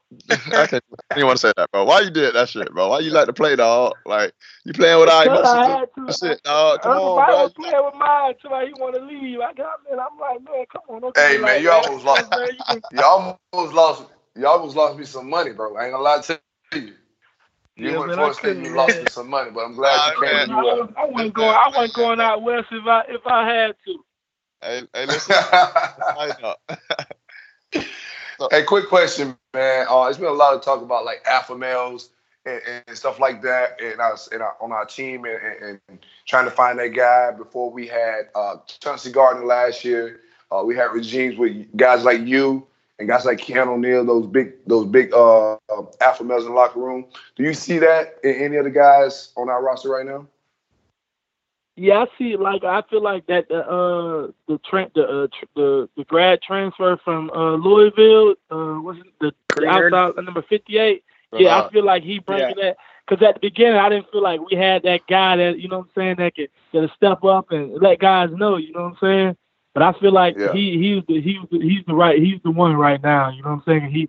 He vocal, you know what I'm saying. He vocal. He plays well. He practices well. He practices hard. So I feel like he's that guy, and I'm thankful that, you know what I'm saying, he was able to come in and be that guy for us, because we definitely need you need that guy. You know what I'm saying? I know a lot of guys can lead by example, like on the field, like just practicing hard and playing hard. But you need that vocal guy that's gonna uplift guys and things like that. And I feel like he's the one. I saw that like at halftime when he was, you know what I'm saying, when we got down, he was very vocal and he got guys up. You know what I'm saying? So I feel like he's that guy. He's definitely that guy. He's making plays, he's vocal, and he practices hard. So I feel like he's that definitely guy, and I feel like it's a blessing that he came to Florida. Definitely was a good pickup in the transfer market. What was your favorite moment as a Gator, man? What moment did you like to look back on the most? You know what I'm saying? My favorite moment, man, it's hard because it's really, I mean, I know I had that LSU game was a big game, the LSU game, but I look back. My freshman year, I think it was. We played Georgia, and we played Georgia, and they was trying to throw the ball through the middle. I think we was in 2-man. They tried to throw the ball in the middle and to AJ Green, and Will Hill picked it off and took it all the way back, and we ended up kicking the field goal to win. I feel like that was that. Man, that's what I realized. Oh yeah, this why I came here. You know what I'm saying? That was my pride. And it was Florida Georgia game, so that was a special night, man. I mean, that LSU game was cool. The Florida State game was cool, but that night I would never forget that time. Though. That was the greatest feeling. That was one of the greatest feelings I've had. That was dope, man. That whole game, man. It's just, all the things that we were going through. We playing teams tough. That whole year we played, teams tough because we had a great defense. We had some studs on our defense. We just couldn't score any points, and we lost a subpar Mullen team 10-7 one game, and the only 7 points came off a kickoff return, and we held them to 10 points and still lost the game. So it's things like that. And Chaz Henry, unfortunately missed the game tying field goal at the end of that game. But that Georgia game that Matt's talking about, he actually made that one and we won. Wasn't Coach Grantham on the side doing the choke sign there? Yeah, that was Grantham. Absolutely. Oh man, Grantham. Well, Grantham was at Georgia then? You can't beat him, join him. Yeah. Can't beat him, join him. I didn't know that. I didn't know that. Yeah, bro. I didn't know that.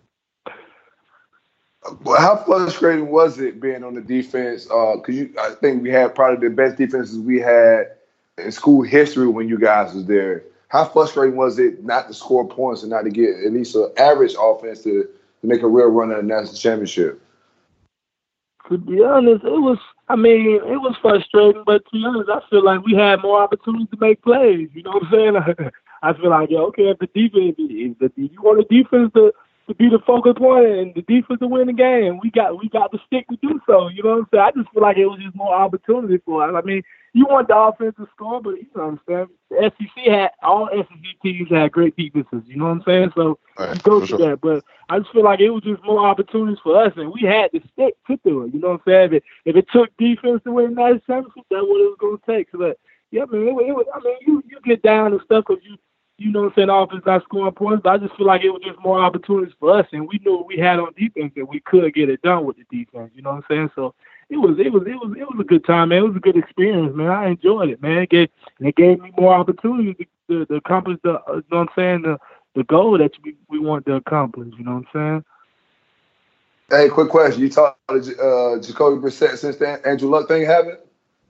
Well, I was just texting Kobe, man. That's crazy because I remember I was just texting him because we were working out this off season, and we was on the field, man. And I told him, I say, man, I wouldn't mind if Luck don't come back this year, man. You take over as quarterback. He laughed about, nah, man. I'd rather him come back and just chill, man. He was telling me that. We was laughing. We just was texting, laughing about that. Yeah, man. And I'm happy for Kobe, man, because I know what Kobe can do, man. Just playing high school with him and playing rec ball with him and knowing Kobe, man, and just he's so mature, and you know what I'm saying, and he can lead a team. So I know a lot of people probably doubt him, but I know what he's capable of, and all he needs is a couple good guys around him, and Kobe can be very special. I mean, he learned from Brady, you know what I'm saying? He learned from Luck, man. I feel like he got all the tools to do it, man. And Kobe excited, man. It's like a dream come true. Kobe's a blessing, man, to me, you know what I'm saying, and everything. So I feel good for Kobe, and he's going to shock a lot of people, I feel like. He's definitely a talent, man, and I think a lot of people sleeping on him, man. He's definitely better than what people think he is. Quick question. So it was rumor that came out that Urban Meyer said that Florida was like the best environment for college football. And he said that even though I think he's still employed with Ohio State or whatnot, or what, I don't know how that situation is over there. But he actually said that Florida had a better environment. Then you see him at the Florida game with a Gator shirt on, and it had to be brand new because I seen Jordan on there, and we ain't had Jordan when he was here, so you know that had to be a new shirt. Exactly. So what you think about him being at the game, and how would you feel if Florida was to hire him back and have Spurrier, Mullen, and Urban in the same room at times? Oh no, that'd be great for Florida. I think they'll love that. They would love that. That'd be great for Florida, man. I mean, I know. You think they'll start talking shit then, huh? Oh yeah, they would love that, man. Hey, man, I think our games they have to make our stadium bigger. They have to make our stadium bigger for sure. But yeah, man, Urban definitely bleed orange and blue, man. He up there in Ohio State because you know what I'm saying, that was he's from Ohio and stuff like that. But I mean, if he could, he would definitely be here every week. You know what I'm saying, on the sideline, Gator chomping. You know how he like the Gator chomp. So yeah, man. I know he probably wish he had Tebow with him, but nah. But yeah, he'll love to be back at Gainesville. I mean, they would love that. All three of them together. Oh man, yeah, they would have to make our stadium bigger for sure. You know, Tebow will be back in that thing too. So you go and add Tebow to that mix. Because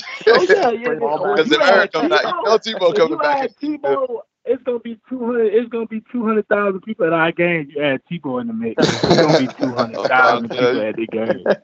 They gonna have to make the stadium bigger for sure. For sure. Hey, Matt, who you grew up idolizing that safety? Who was your favorite safety? Bob Sanders. I like the Bob Sanders. I like that. Bob got busy. I like that. Bob Sanders, that was my guy. That's a perfect answer. That's tight. That's tight. Yeah, Bob Sanders, the one from the Eagles, the one that used to hit people and pray for him after. Yeah, he played for the Colts as well. I'm very familiar with Bob Sanders, man. Bob a lot of Sanders, times you get guys man. on there. Everybody says Ed Reed. I like that answer, man. It's a different type of guy. He kind of fits your style of playing too, though. Bob Sanders. My top three: Ed Reed, Bob Sanders, and Dawkins. Other one on the top of my Dawkins. Yeah, Brian Dawkins. Yeah, used to hit people and pray over them and stuff like that. Them are my top three. I used to always watch they you know what I'm saying, they highlights and stuff before games and stuff like that. So them three, yeah, man. I definitely, man.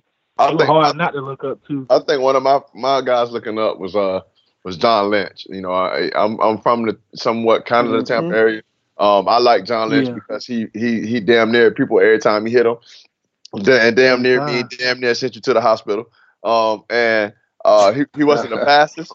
He definitely bigger than what I thought because I was in the elevator with him one time, and I was in the elevator. He happened to walk in. I'm like, God damn, this is really John Lynch, and he was huge, bro. He's like a solid big dude. So I definitely idolize John Lynch. Yeah, it was a good one, man. I like, definitely Bob Sanders. I really like Bob Sanders. They went, you know what I'm saying, the coach went far and stuff like that. Yeah. So, hey, are you talking to oh my bad, go ahead. No, go ahead, sir. Go ahead. No, I think we all had the same question. Your nephew, Kyle, obviously at Florida right now. If you're talking to him, what does he think of his experience at UF so far? Oh yeah, man, he had a ball at the game, man. Because you know, Miami was on him, and Miami wanted him back. He had a lot of fun at the game, man. And I'm just excited for him, for man, his sky's the limit for him, man. He's bigger, he's more athletic. You know what I'm saying? He could do a lot of great things, man. He's learning from CJ right now. It's great for him. I feel like he similar to my situation, me coming in, learning from, you know what I'm saying, Ahmad and Will and the things like that. So I feel like he got a great situation in front of him, man. It's gonna be good for him. I feel like his career is gonna be way better than mine was. So, and I mean, I feel he's way more focused as he locked in, man. I just feel I was just so excited for him because every time he came off the field, man, he was just telling me what he did and how he felt about it, man. It's just happy to see him, man, and doing good things. And he's so excited, man. I feel like he's focused and he know what he can do. And he know what's in front of him. So yeah, he's definitely taking advantage of it. What you doing these days, man? What you up to? Oh, I just got back in school trying to finish up my 21 hours. I'm back in Gainesville, helping the guys out a little bit, finishing school, staying in shape. I had a couple workouts this off season with the Colts and the Dolphins, and so I've been in contact with a couple coaches. They trying to make a final decision on me, man. So I'm staying in shape just in case I get a phone call. But right now I'm just finishing up classes, staying in shape, and trying to help out these young guys, man, showing them the way, man. The right and the wrong way to do things, because, you know, we've been through a lot of things, and I feel like I can be very impactful for these kids, man. They look up to me, so I feel like I can be very helpful, so I try to help every way I can. So, yeah, I'm back in school trying to help out these kids, man. That's all I'm doing right now, staying in shape. For sure. That's what's up, man. Stay 10 toes. Hey, we got a tailgate coming up for that Florida-Georgia game, man. You got to come hang out with us, man. We do it big.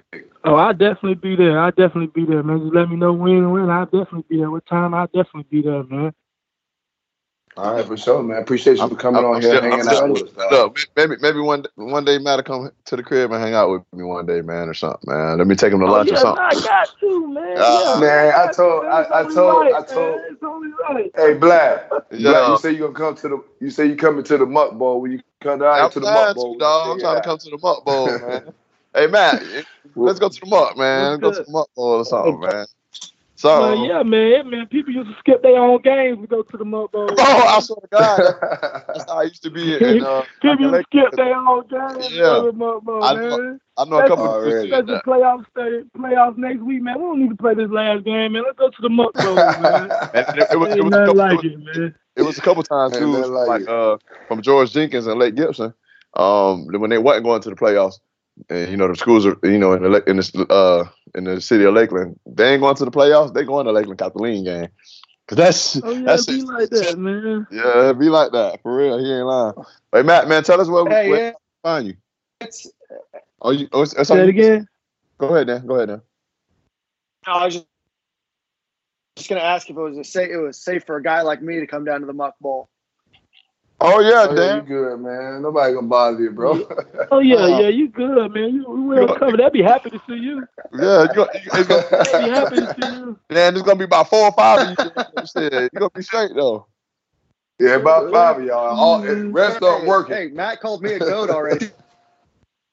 Oh yeah, they're gonna be happy to see you, man. Could be the only white guy not working. Dan. We gotta definitely take you on some. Hey, Ma, we'll come down together, bro. Hey, Dan, if you come to the Muck Bowl, you gotta eat a hot sausage. That shit, no questions asked. Load that shit up for him. I got you, Matt. Elam, load it up for him. Have that shit ready for him. Have a bag ready for him. Yeah, man, gotta get him right, man. I'm like, yeah, man, I got you, man. Elam, tell the people, all the people who's listening, so maybe one day they can go home and make it themselves. So we talking about the red pickle sausage. Hold on. All right, I got one more question too after you finish this. I got one for so we talking about the red pickle sausages. All right. So Matt, explain to the people what y'all do to the red pickle sausages when you take it out the jar. Take it out of the jar, man. You put it in the plastic bag, man. You mush it up, man, and you put a hole in the side of the bag, man. You just squeeze it out and eat it, man. I thought it was simple, man. I'm sorry, you do. You put it in the plastic bag. You put it in like a Ziploc bag? Yeah, you Yeah, put it in man. the Ziploc bag, man. You It's slap mush it different up, man. like that. Yeah. You put the hole in the bag, man. And yeah, man. You can't eat the when whole you guys thing, though. say You can't eat the whole thing, though. You gotta mush it up and put a hole in the bag, man. And, you Yeah. eat it like that, man. If you eat it regular, I think we're gonna say I think pause the it's whole time you eating it. Yeah. I might look at you funny or something, man. Yeah, so you gonna have to like a fork. you know what I'm saying? Yeah, man. That's funny. It's funny listening to you guys talk about it because I think you realize how ridiculous it sounds when you talk about putting something in a plastic bag, cutting a hole, and like squeezing it in. But hey, like you said, it's better than the alternative. Yeah, you don't want to eat the whole thing, though, man. Yeah. I gotta ask you, bro. My man Jack Daniels retired from the Wire, and for what it seems, man, like they kind of just neglecting the program right now. How you feel about Jack Daniels retiring and the state of the Wire right now? To be honest, I feel like that was the worst decision. Getting rid of Jack was probably the worst decision that the Wire ever did. So, I mean, they lost a whole bunch of kids because Jack touched a whole bunch of kids, and he changed a whole bunch of kids' lives. So I feel like the Wire, by Jack not coaching at the Wire, would change the Wire whole program. And I was not happy about that. But, I mean, people got the answers, and they know what they're doing, so. I mean, I don't even think the Wire. I don't know how the Wire gonna do without Jack, man. Because Jack was so impactful to a lot of kids, man. So I really don't see what's gonna happen. I don't know what's gonna be next for the Wire, man. They lost their best 10 players when Jack left. You know what I'm saying? So that tells it all. So I mean, he touched kids, he impacted kids so much, man. On and off the field, so. I mean, I feel like the Wire lost a lot when they lost Jack, man. I agree, man. Legend. Yeah. Appreciate you coming on, kicking it with us, baby. Well, Matt, man, tell everybody where they can find you at on social media and stuff. Oh man, I'm just on Instagram, man. Elo_23rd. 23rd is what the street I grew up on, so that's what 23rd means. But yeah, it's ELO_23rd. If you're trying to look for me on Instagram, that's the only thing I'm on, the only social media I'm on right now. All right, for sure, man. Hey, man, Matt, we appreciate you. Continue to touch kids' lives, man. I know a lot of kids grew up watching you. I see a lot of these polls and people pick you as their favorite player. So I appreciate you. You're definitely one of my favorite teammates. So thanks for coming to hang out with us. I appreciate y'all for having me, man. Y'all have a good night, man.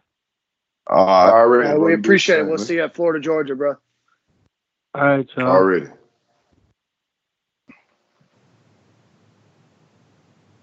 Dang, what a night, bro. It was a long weekend, dog. No, we pulled out in the clutch. Lorente won the flake, dog. My bad. I was being quiet. Dog. I was really just trying to hit boys up. Yeah, man. We got another guest on here. We got another guest. We want to get into some more. Yeah, what we got? It's been a while since we talked recruiting, so let's get Jacquie from Rivals on. I don't even know how to pronounce her last name. You know I don't. Yeah, you know I can't. Franciulli. All right, cool. We're gonna get Jacquie Franciulli. Hey, Cam, thanks for the shout out, brother. From Rivals on. We're gonna chop up with some recruiting. Hey, Jacquie, how are you? I'm good. How are you? You're good. Hey, thanks for coming on. Welcome you to Stadium and Gale. Jacquie, what'd you think of the Gators' first win? Oh, you know what? I didn't think it was okay. I'm not going to say it wasn't bad because it was sloppy. It was an ugly game, but I'm not going to go and say that it was horrible because guess what? It was a win at the end of the day. I think Florida has been getting so much criticism after this game, and I really don't understand it from the fans.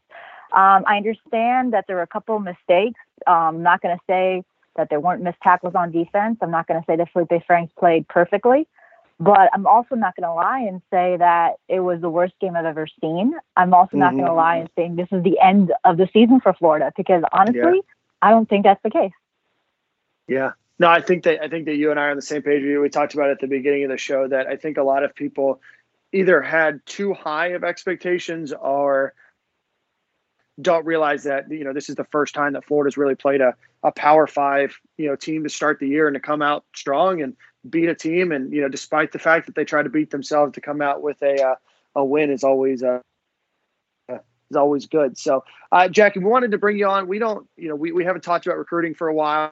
It's been a dead period, I think, for the entire month of August so far. But talk to us a little bit about where Florida is right now with recruiting, what we might have to look forward to. We saw that Kevon Lee announced that he was going to commit to Penn State.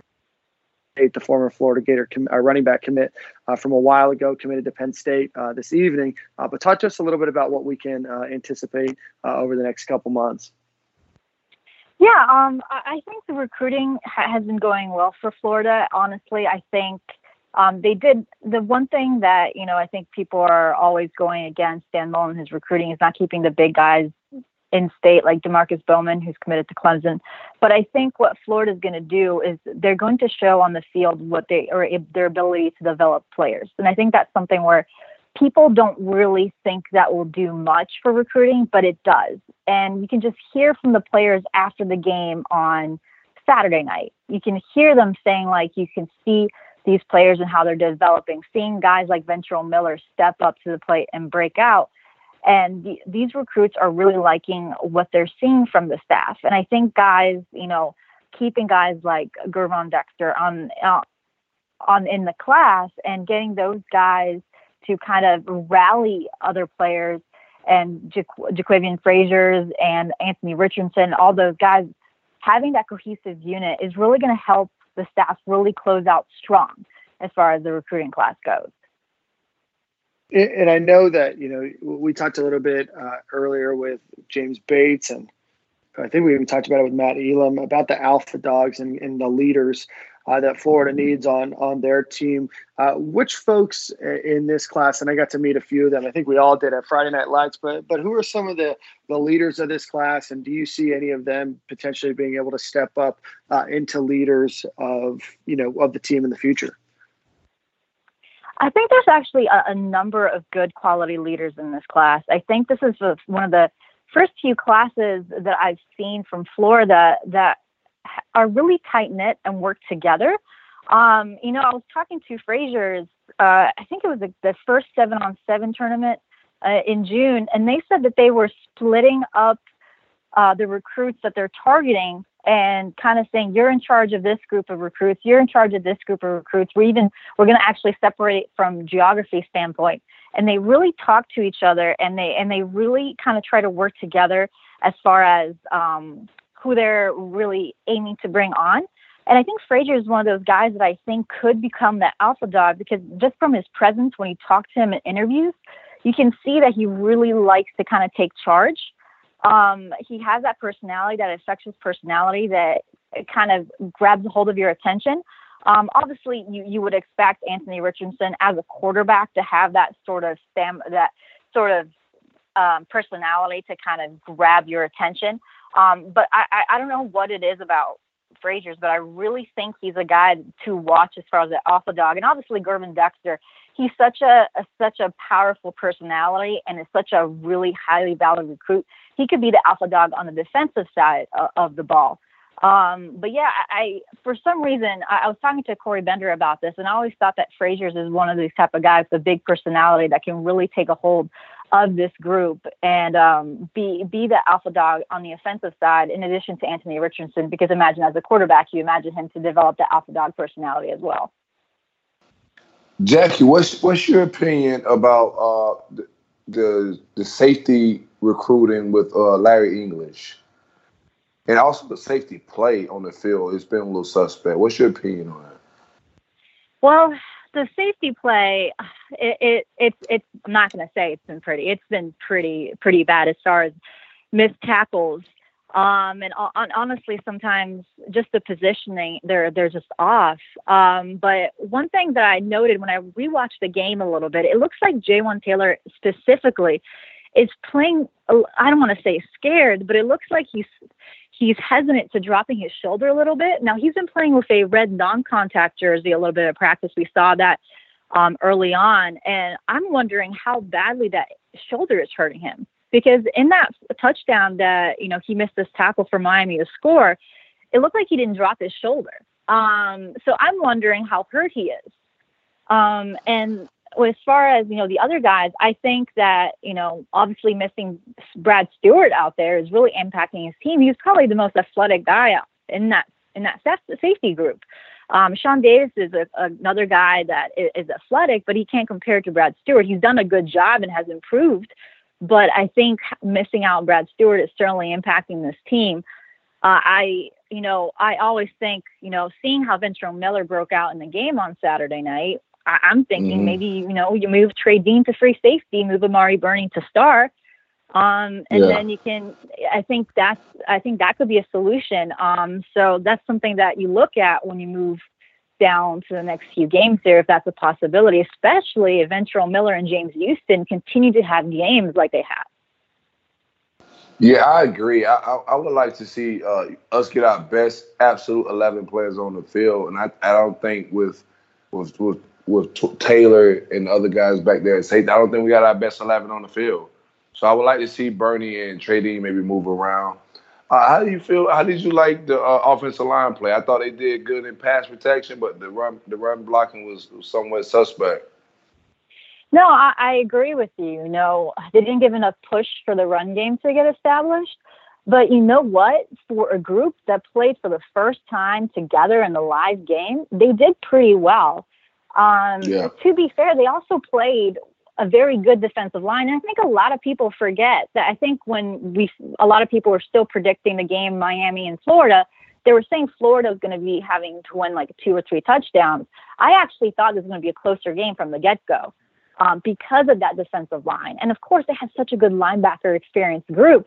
So the O-line did very good against a tough D-line compared to what you expected. A lot of people expected a catastrophe from the O-line. So when I'm saying they did very good, I'm saying compared to the expectations from Gator Nation. I was hearing that the O-line was going to let Felipe Franks get sacked 5-6 times, which obviously didn't happen. I think the one thing that when you look back, I think that right side was something where Miami saw that was a weakness. And I think that's an area that maybe we might see Stone Forsythe go on that side, maybe Richard Garage left tackle. Maybe that's something that I would want to see. I've been hearing so much about Richard Garage as his development. So maybe that's something that a potential move that John Hevesy might want to do. But to John Delance's credit, during that Kadarius Toney 66-yard touchdown, it was his block that allowed Toney to run for that touchdown. So I think the O-line is almost where the O-line was in at this point last year. I think if you continue to see the progress and development of this O-line, I think you're going to have a very good O-line in development-wise, because it's almost like the mirror image of what we saw last year on the O-line. So is it safe to say that you were impressed with the offensive performance on Saturday? I wouldn't say I wasn't impressed. I don't think I was impressed by the offensive performance. I just don't think it's doom and gloom. I see the pieces are there. I honestly, when I look back, I see an offense that has the skilled players to perform later on when the O-line has more experience.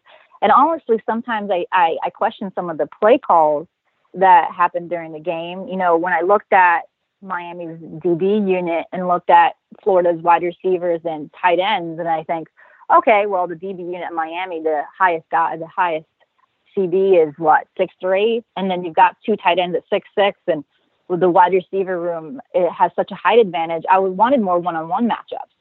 I also thought that, the 66-yard touchdown for Kadarius Toney was from a screen. Why did they go away from that? Florida has a wide receiver room that's, I think, top 20 in the country for yards after a catch. Those are something that kind of had me questioning, why did they move away from some of these play calls? So I think the offense has a lot of potential, and especially if the O-line can get that push, they can establish their run game, that opens up a lot. I just don't think it was such a doom and gloom that many people are saying today.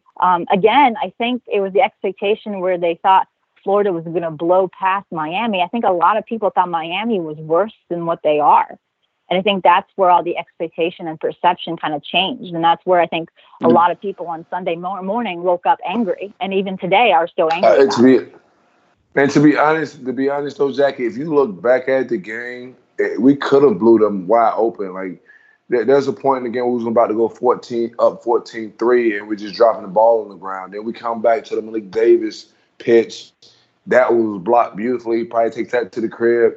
Like it was the point in the game where we were controlling. We could have blew them out. I just think there's even with the Felipe Frank interception, if it goes to the right guy and the first guy doesn't try to make a play on it, that's going for 6. So you're talking about 3 potential touchdowns that are off the board. I think we have the talent to blow Miami out, but it was like a preseason matchup, and we got to work kinks out. Yeah, and honestly, that first fumble that handoff between Frank and Michael Pirine, I don't see Florida doing that. Hopefully not, jinxing and knocking on wood here. That's the type of turnover I don't see Florida doing anymore, or that's something that you don't really see Florida doing. That's something that when you look at practice, you've been to practice, that's something they work tirelessly at. That same thing with that Malik Davis fumble.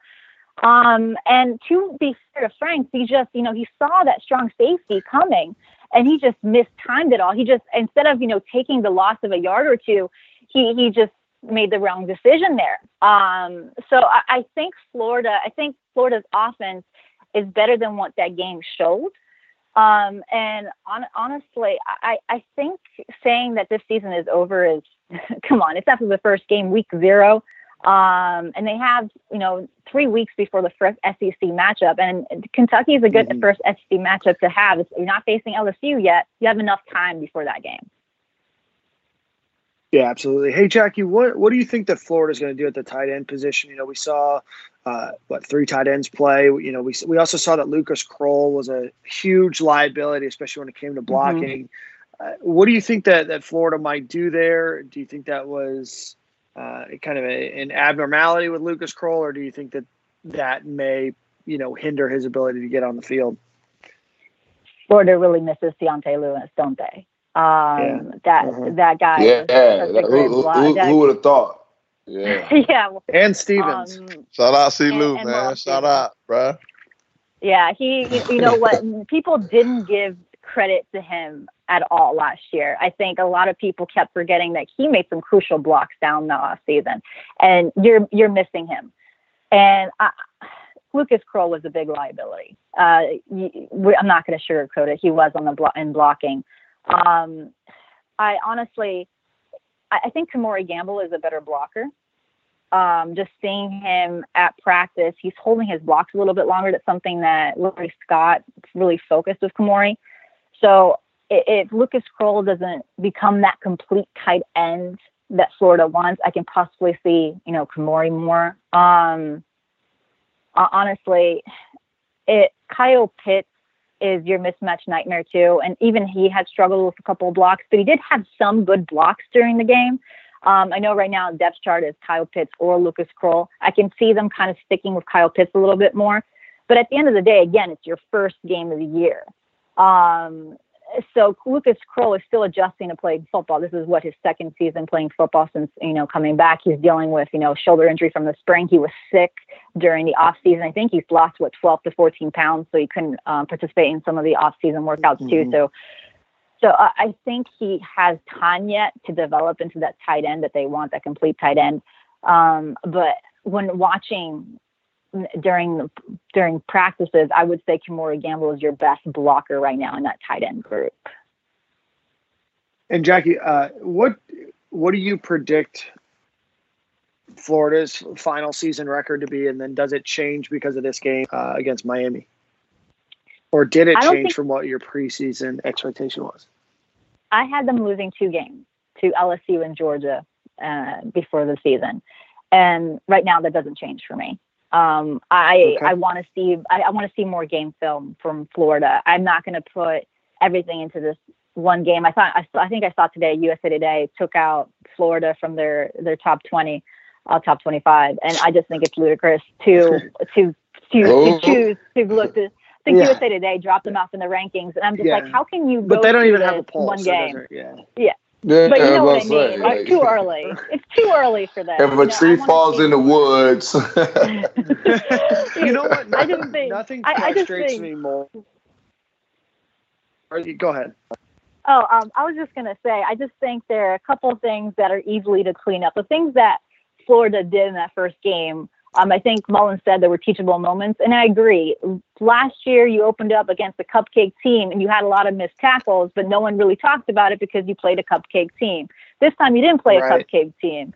So you're able to adjust well. And then, honestly, I'd rather have a win against a tougher opponent and have those mistakes on tape and say, this is what you're doing to this. So then when you face the team that's better and has a stronger defensive line or stronger offensive line, you can be like, hey, you did this wrong in week 1. This is what you need to do better. So until now, I need a couple more games to see if I maybe want to switch my prediction on LSU or Georgia. Mm-hmm. But I think right now, I think Florida has enough to win the other games. And I think I know some people are kind of hedging on the Auburn game. I think right now I would choose Florida over Auburn still after what I saw from Saturday night. Yeah, nothing frustrates me more than overreacting when there's only 3 other teams that have played, and Florida be one of them, right? Hey, so a lot of these people just cheer. They don't watch football. They just cheer, bro. So you gotta let people cheer. I don't understand how people were shitty last season at the end of the season didn't play a game, and now they all of a sudden contending. Like I just I don't know. I honestly don't understand all the hate Felipe Franks is getting today. Like I've been like our message boards are going crazy over Felipe Franks, but I'm just like, are you being crazy? Are you going crazy because you had such high expectations, or is it because Felipe Franks didn't progress as quickly as you thought? Like I don't understand this whole hate that. But he progressed. If anybody's watching these games and think he hasn't progressed, they're like delusional. That was a preseason game that we won against a formidable opponent. So and he didn't play bad. He made some mistakes, but he didn't have a bad game. Yeah, I think he does need to get better in his ball placement. I think one of the picks, the ball placement was key. I think that's the one thing that I think he needs to get a little bit better at. But I agree with you. He has gotten better. And anyone who's watched tape from the last couple of years has seen that progress. I think it's because there was so much hype around him because Dan Mullen talked about him. The players talked about him. They're saying, oh, he's changed. He's leading the team, doing this better, doing that better. So I think people thought Felipe Franks from, Michigan to this is not going to be a Heisman candidate. That's not how this works. He's still going to get better. But I think they put him on this big pedestal, and then he didn't live up to that. So now he's the worst quarterback known to man, which is not fair to the guy. And it's also not fair to the guy for when, he's celebrating to say he shouldn't celebrate. I'm like, come on, do you want him to play with passion or do you not want to play with passion? I just think he should unfairly criticize whatever he does. Yeah. And I think people are like, they're choosy with the passion. Like, you can't tell the guy how to be passionate. Tebow's going to scream and do certain things his way. I'm not mad at anything that Frank's doing. I like his energy, and I like the way he's playing right now. He's not playing perfect, but I think he's getting better on the Mullen, and I think we were just a few little kinks away from blowing Miami out. I don't think he had a terrible game. I think we were fine. He just got to clear up some things. That's it. I agree. No, it's crazy. I think it's a cleanup. Yeah. Hey, Jacquie, thank you for coming on and kicking with us. We always appreciate when you guys from Rivals come over here and hang out with us. Shout out to you, shout out to Corey Bender and everybody over there. Appreciate it. Yeah, thanks for having me on. It was a lot of fun. Thanks for coming out. I'm tired. All right, man. Man, that was a good show, boys. A beautiful show. Oh, man, we got a few things of housekeeping here, so go ahead. I want to do some callers, bro, but it's almost 10 o'clock, dog, and I don't know if this is going to happen. We probably give them a pop-up show later. Hey, it's a bye week. We'll give them a second show. How about that? That's right. Hey, let's do that. Yeah, let's do that. I can't do it anymore.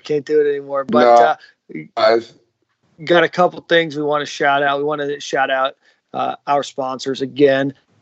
So Brunt Financial Services, Gibson Dive in Detail, and then obviously South Georgia Pecan Company. But I also want to give a shout out to one of our Patreon followers. He reached out to us a little bit earlier today, and he said that he has some tickets to that Tennessee Martin game next weekend in Gainesville. So wanted to give those to anybody that's on Patreon. So we're going to do a raffle to those that do sponsor our show on Patreon. Again, you can find that at Patreon, patreon.com/Stadium and Gale. And we're going to pick a winner this week to give those tickets to that Tennessee Martin game for absolutely free. So we appreciate everybody's support there. So again, if you want to be eligible to win that, no matter how much money it is, $5, $100,000. We'd appreciate you a little bit more for $100,000, and we might rig it for you guys if you do that. But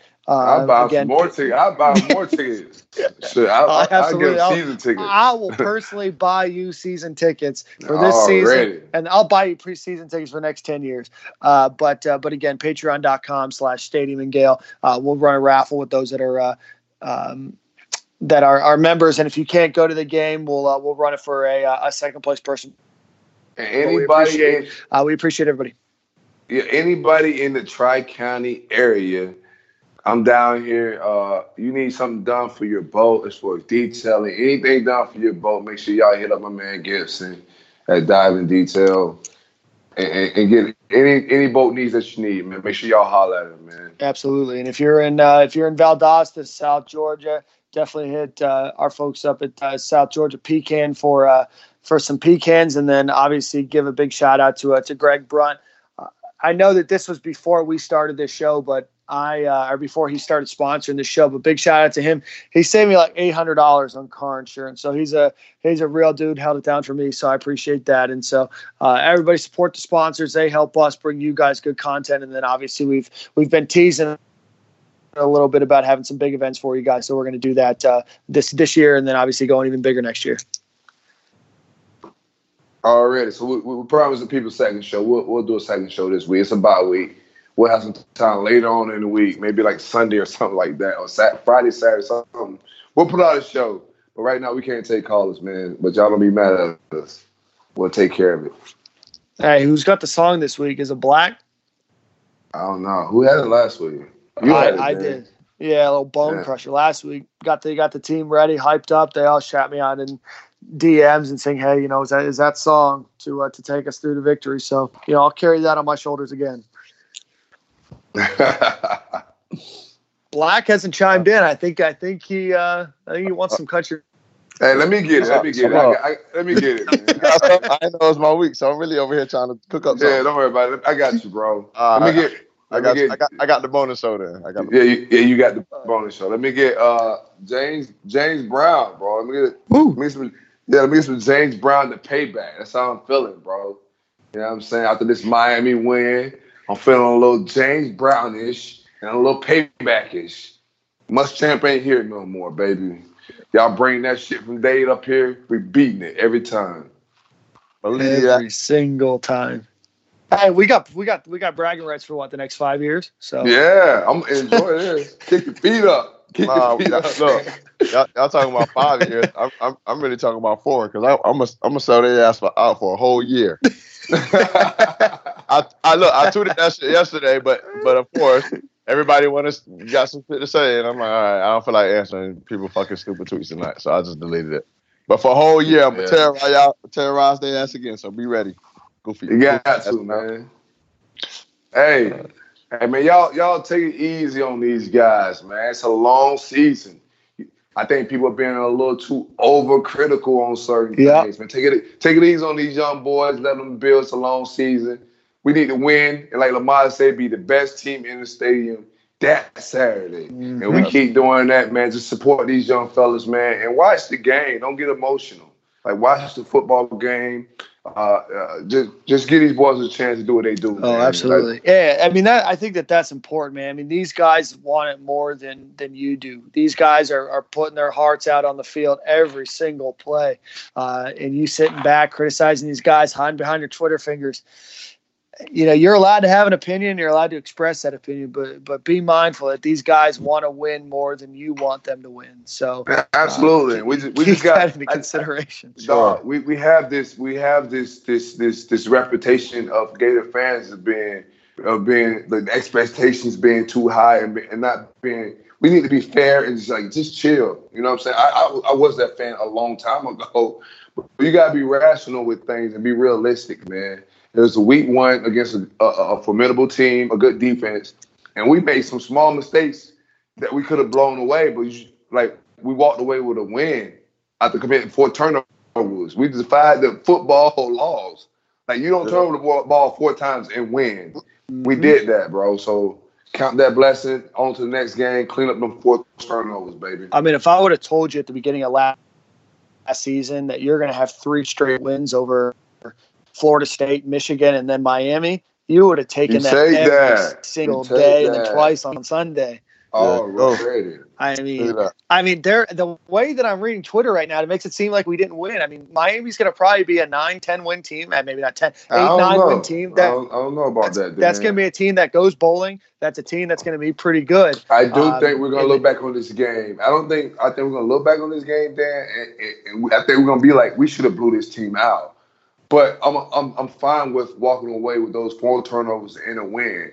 But I don't think Miami is that good, bro. I think listen, I don't think they're that good either. I think that they have a really easy schedule. I think that they do. I agree. Yeah. So that's I guess that's what I mean. I mean, they're probably not a 10-win team. They're not a 9-win team, but they may win 9 games. But at the end of the day, Florida had 10 sacks against Miami. They were supposed to have Miami's front 7 on the defensive line dominate our offensive line. They let up 1 sack. I mean, guys, Florida won. Florida was 2 plays away from winning by maybe 17 points or 18 points, right? So absolutely take a chill pill, temper expectations for what they should be and enjoy it, man. I mean, you only get 12, 13 games of this.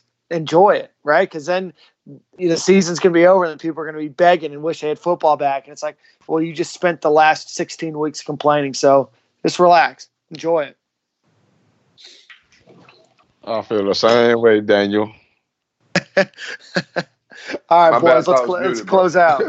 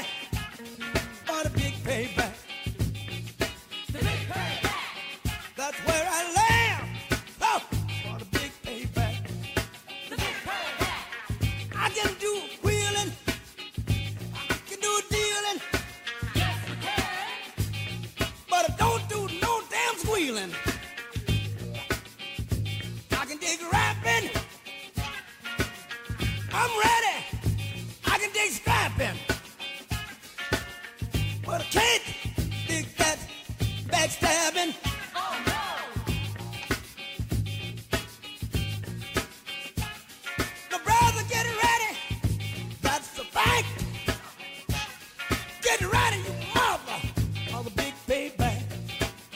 Hey! Let me hit him, Fred, hit him. Hey, hey, hey! Loud, loud.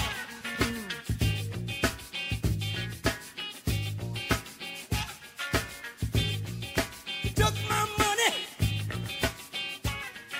you got my honey. Don't want me to see what you're doing to me. I can get back. I got to deal with you. Got to deal with it. Got to deal with it. I got to deal with it. Hey, let me tell you, getting down with my woman, that ain't right. You holler and cuss, you want to fight. Look here,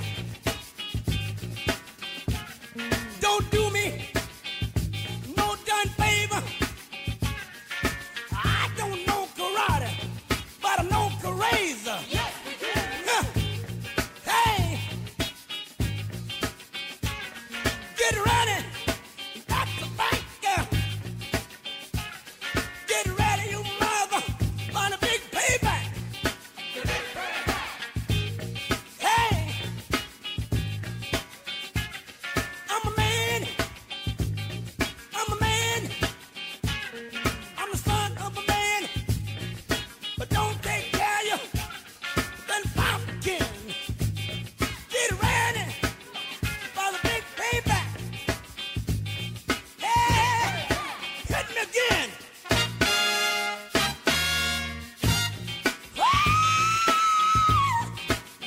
Lord, Lord. Yeah, get ready. I need it. I need a hit again. Same one. Same one. Same one. Hit the back.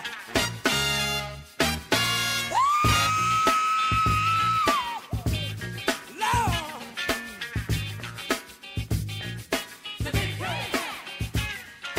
Sold me out to get changed. You said my woman had it all arranged. Tried to make a deal. She wants to squeal.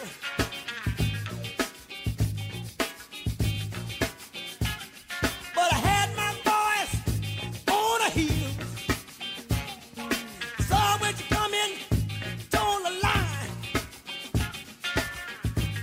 You broke down and you wanted to cry.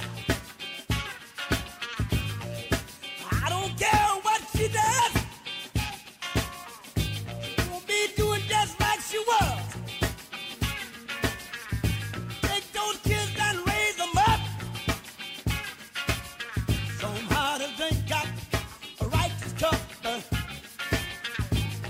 Take her, take that woman. It's one place she found. Just run that mother out of town. Make her get up. Make her get up, get out. Make her get up. Make her get up, get out. I'm mad.